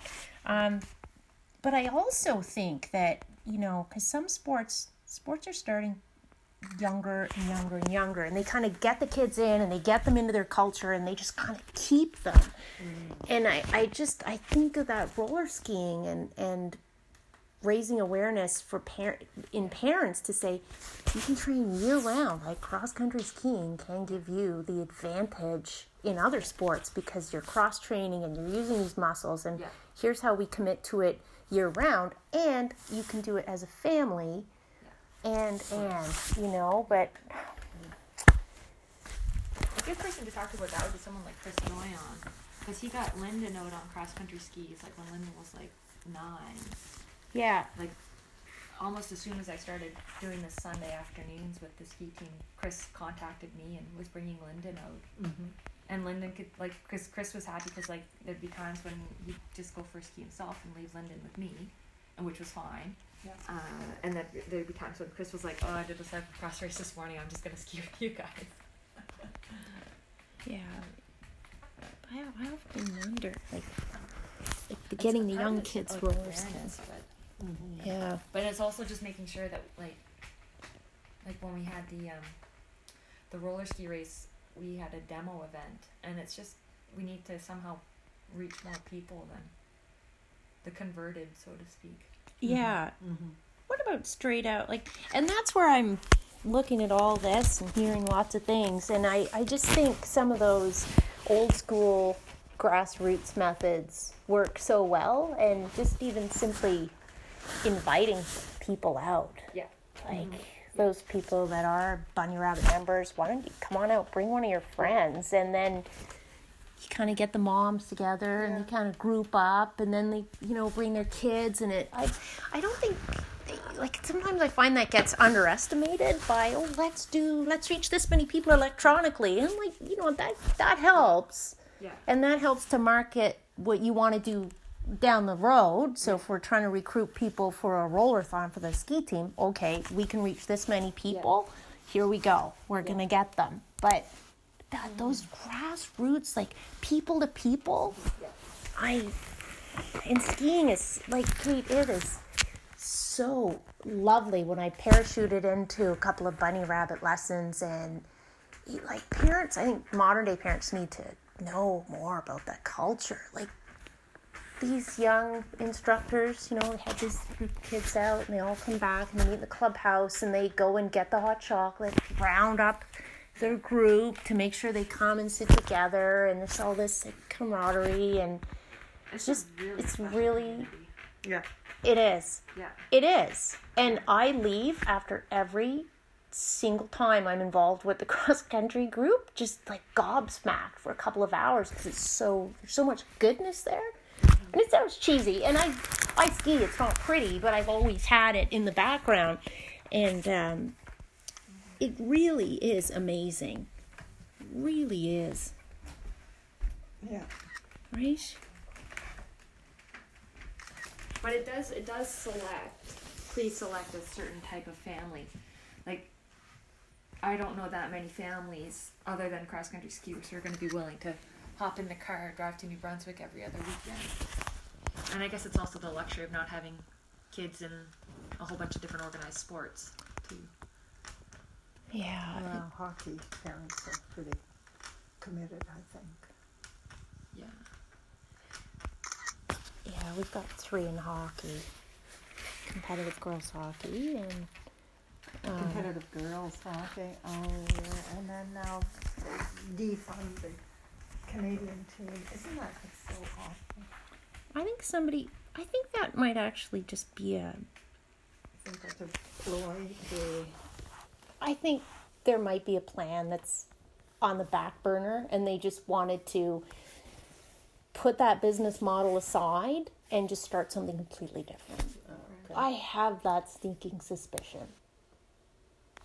I don't know, but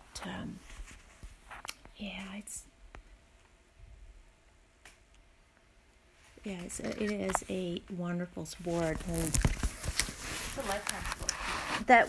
that's it, and there's no impact, and it's so it's such a great cross trainer for everything, and you can be out enjoying the winter, and you can be any age. Mm-hmm. And it's and to counteract all the kids on the screen culture, so I feel like, I hope it's that when you're talking, sports go in cycles, and I hope that, you know, it can build towards a peak again. And I don't know what the answer is for Halifax. Like, so many things have to come together. I love that the idea that Lorenzo and Halifax Nordic is, you know, they've got that snowmaking, and that's really key for, you know, ski with a mentor every Tuesday night, some volunteer that goes out and brings people out, or, you know, meet as a group, bring that out so you can get people midweek. And just it's building the relationships. Like, that's where Lorenzo has been valuable, is that he's basically built the connection with the Brunello golf course. So then if you get skiing in the winter on the golf course, you can get roller skiing in the shoulder season where there's no snow, but there's no golfing, so you can roller ski on the golf course. And that's advanced roller skiing. Yeah. But it's a lot of fun when you feel comfortable. Do they have paved? They do, yeah. Oh, I see. Yeah. Their cart paths are all paved, aren't they? Oh, I suppose Which they is are. different from Yeah. some courses that are gravel, but I'm sure lots of courses are going towards paved because of maintenance and other reasons. Yeah, that's really interesting.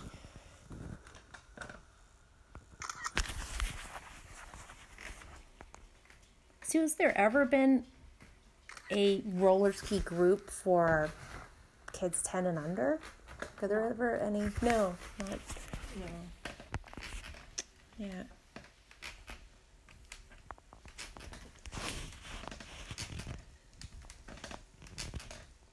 No, roller really, skiing with the kids only- that age, you'd want a safe spot. Like, you'd want a closed parking lot. Yeah. But really, the only kids who know anything about roller skiing are the ones who they're in cross country skiing. Yeah.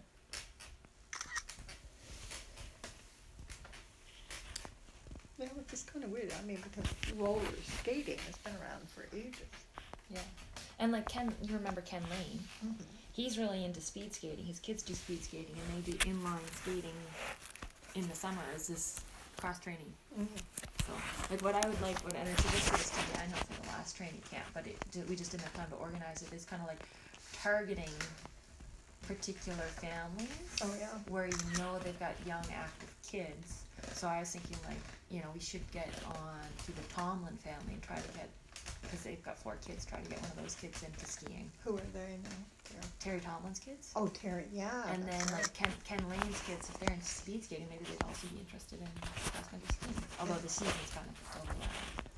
And then there's a couple other, like the biathlon coach from the Canada Games team, Stephen Gass. So I'm like, well, let's try to get those biathlon families into cross country skiing more generally, especially if they don't have a coach, because it was the fragile ego of a coach that kind of hindered our working together. Who was the coach?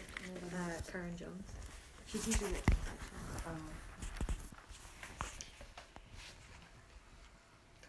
That's a good lead. Like, that would be a good lead. And I even wonder if almost like a racing club idea for some of those types of athletes, that it's just a personal invitation to say, do you want to come out and train with us, or you know, and so it's kind of exciting. So it's not one of those, it's not a beginner group, or it's not, but it's that athletic mindset that exactly. And that's like, you target them, you can do it as a little bit of a fundraiser. So like, they come for one day of the training camp, they're invited, especially invited, so they have that kind of exclusivity, and then they get the benefits of the training and the coaching from. Yeah, I think I don't think it's complicated. I think it's kind of like that. We get all sorts. I was involved with, like we did that for hockey, because 5 years ago there weren't many female exclusive teams. So me and one of the other coaches, we just went on a recruitment drive. We get all the good soccer players, and we get all the good athletes, and we're like, come on out for a practice. Come on out, do it. And they got out there, and like, he's a good coach. And he just got them in, and they just loved it. Loved the sport. And we had every age out there on the ice, and the practices were...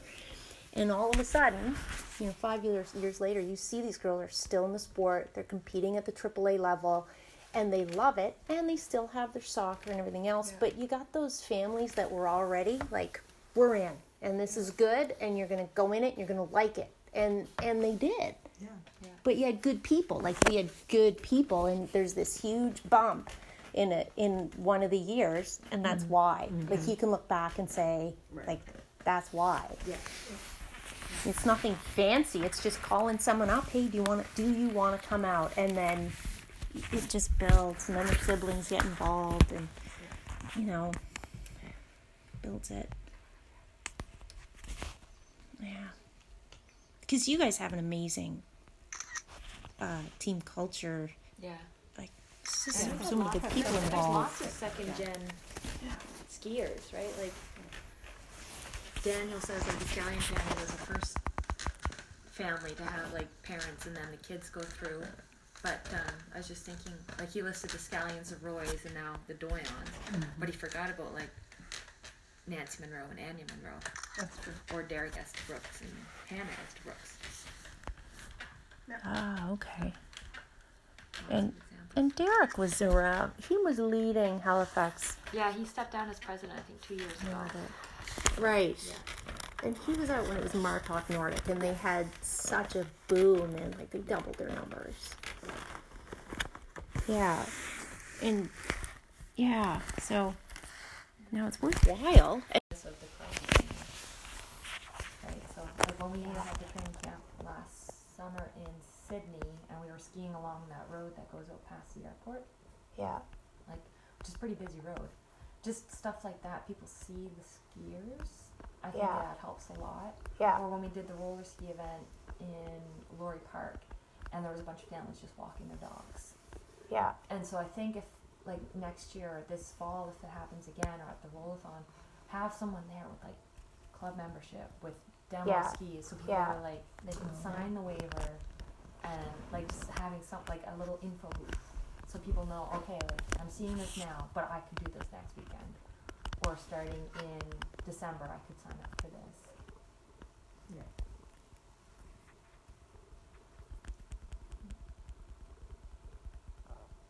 Because, like, with the roller ski race in the fall, I was pretty happy because we raised a couple $100, and we only had, I think, 14 racers or something like that.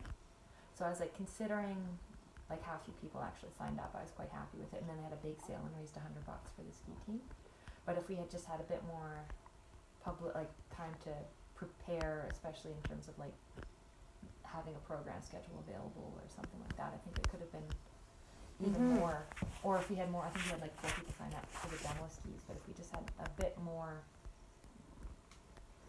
people just show up and try the skis, I think it would have been. What about alumni? Would they be interested if they had specific invitations to come out and join the event? I think there is a good market, but it has to be, I think you have to go with the strategy somehow, because I think like someone like Chris Algar, he's so busy, like he's a junior academic basically. Yeah. So like there's got to be good incentive for him to join. I think people like Ron Mitchell, he's getting back involved with the club and teaching and stuff like that. But for him, I think it's going to be harder to sell him to get on roller skis. To get on a roller, yeah. So it would depend on the alumni. Yeah. But it would be, I think it would be fun to try to do like a Nova Scotia team reunion event. Yeah, like I'm thinking, try to get them present, get them back involved, and then it's social.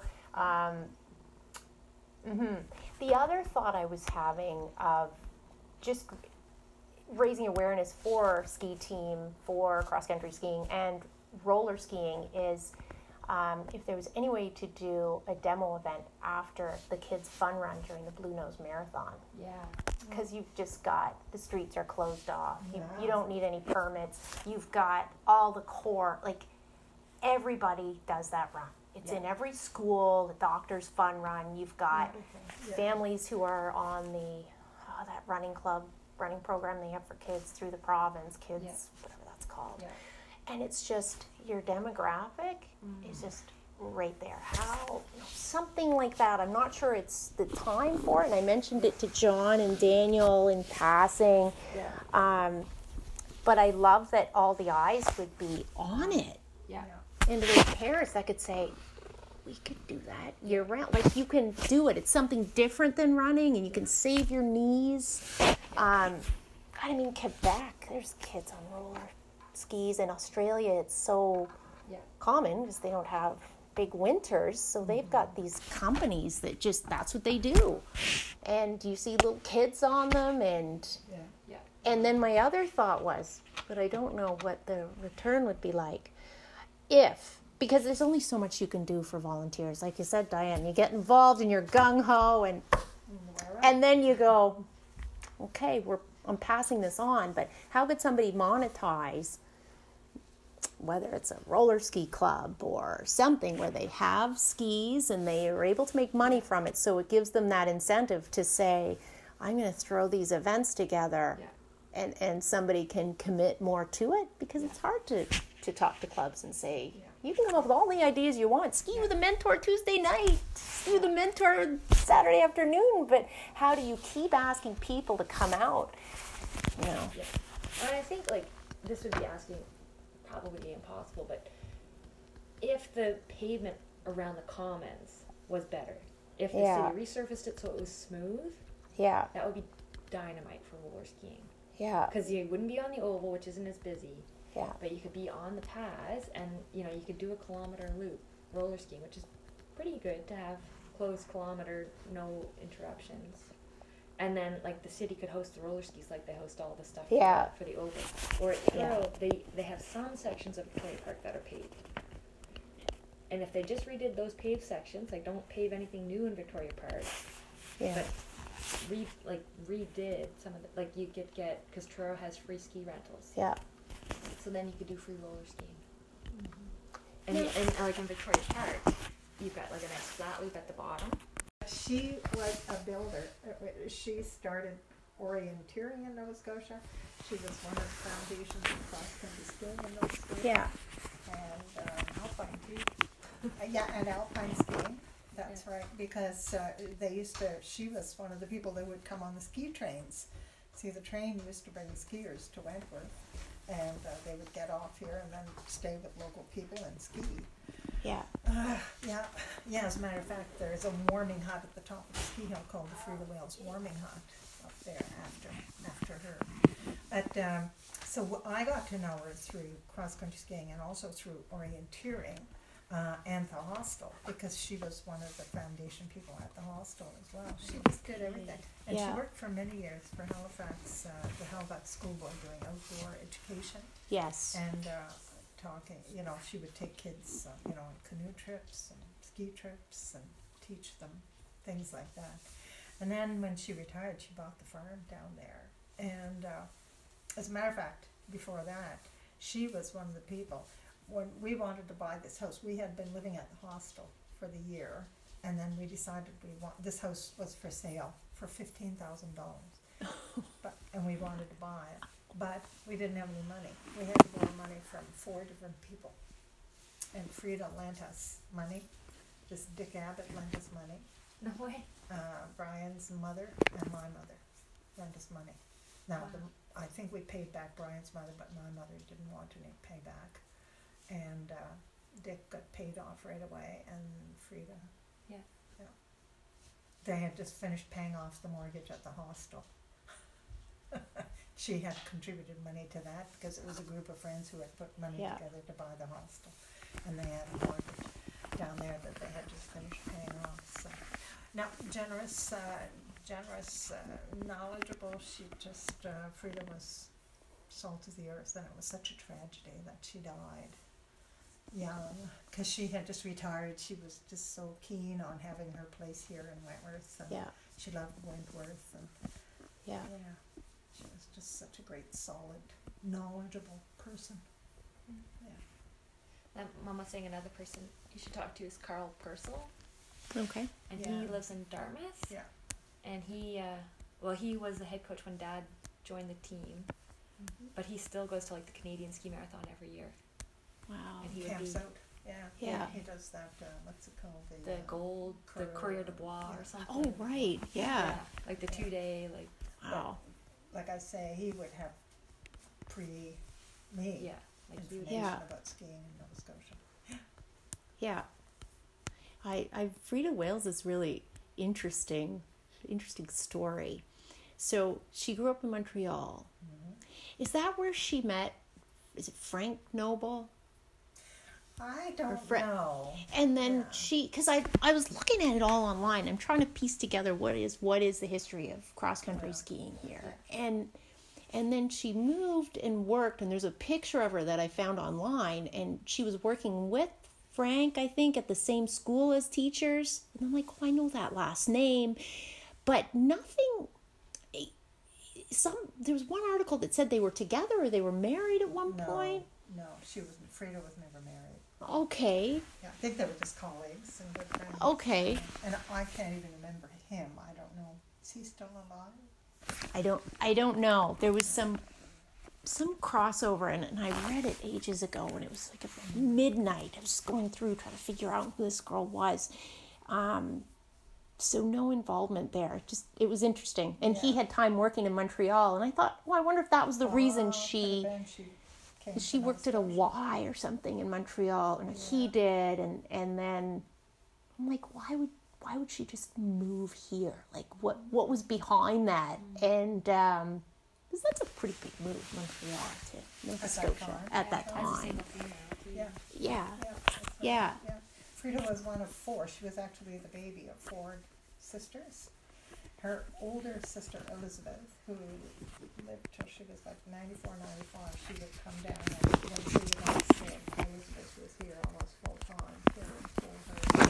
And Elizabeth was a school teacher, and she was a formidable lady as well, you know, and that was the generation. I just remember her saying, you know, like that her generation was when all the young men went off to the war. They all got killed, so, you know, there were so few men to marry. Yes. And like I had great aunts in that generation as Yeah. well that, you know, that great aunt Mary, no husband, you know, just because there weren't any people around there. All these boys went away and got killed. yeah, Just tragic. And then there was her sister, I think it was Jeanette. And Jeanette was the one in the family who got married and had some children. And, you know, she was kind of the traditional, I guess. yeah. I think she married a Jewish, and one of her children still lives in Halifax, David. Nice guy. Anyway, then there was Grace, and Grace married David Sugar, and they lived in Poland all their lives. And she was a teacher at like a university or something, and he just died a couple of years ago because, you know, in the Toronto Globe and Mail, they usually have a big obituary on the back page of the obituary section, like of a person who has a well-known person for some reason. Anyway, when I was reading the Globe and Mail one Saturday night, and there was David Sugar on the back page of the obituary. Yeah. And very well known, like research and wartime spies kind of stuff, you know, that kind of thing. Yeah. And it was so tragic. They had one daughter, I remember Grace telling me this, because over the years everybody came to Walescote. That was the name of the farm. That's what she named the farm down there, Walescote. Grace telling about, they had one daughter, and they would take the ship and come to Montreal, you know, for the summer, not every summer, but some. Anyway, she said one time on the trip back, the daughter fell and hurt her leg, and anyway, it ended up being cancer, and she died. She was like 16 years old. But, so they are all buried in, Warsaw. They lived in Warsaw. So. Yeah. And then there was Grace, Jeanette, Elizabeth, and Frida. Frida was the baby of the family, but she was actually the first one to die. Yeah. No, but just, you know, like a builder. She was just a builder. Frida. Yeah. Yeah, and she had some involvement in the North Highlands securing some of the land that they had. okay, in Cape Smoky. Yeah. Yeah. In Wentworth, and what a story. And in that day and age is something like right now it would be interesting, but and I just think like it'd be great to do like a little video or something up that's like, imagine being on a road trip with Frida Wales, like to come from where she lived in Montreal, and there are ski hills all over the place in eastern townships, and then you come here and you've got this right here, and you're looking around going like people and Smoky, you know. Yeah. You should write a book about her, really, you know, because she was remarkable. Yeah. A remarkable person. Yeah. Now I'm just remembering why I thought Frank Noble was involved with her, because in one document I looked at online, they had her name as Frida Noble Wales. Really? And I thought, okay, you know, you look back and you go, well, that's different. And then I saw her in a picture that was Frank Noble, and they saw Frida Wales, and it was her first summer doing phys ed, because they never had a phys ed program and no females teaching phys ed, and she was one of the first. And then I thought, I wonder if that was just, and then he was not in the picture or not mentioned ever again. And I thought, maybe it's a coincidence. Maybe she had a hyphenated name and she only had that in for one publication. But I was just curious. Yeah. Yeah, interesting. Well, maybe I'll make an appointment to talk to you sometime about Frida. Yeah. But she really comes through in the history. Like I love getting into a new organization, and you just keep getting these names coming up, and you just wonder, what if that person moved to BC instead of Nova Scotia? What would have happened? Yeah. You know, to see the opportunity. Yeah. Rose Algard is getting the Frida Wales Award this year. Yeah. That's like for the Volunteer. Volunteer. Yeah. Well, good to chat, and I'll probably be following up by email with questions I have as I go through things, Diane. That's fine. I like email. Or you can call. I don't mind.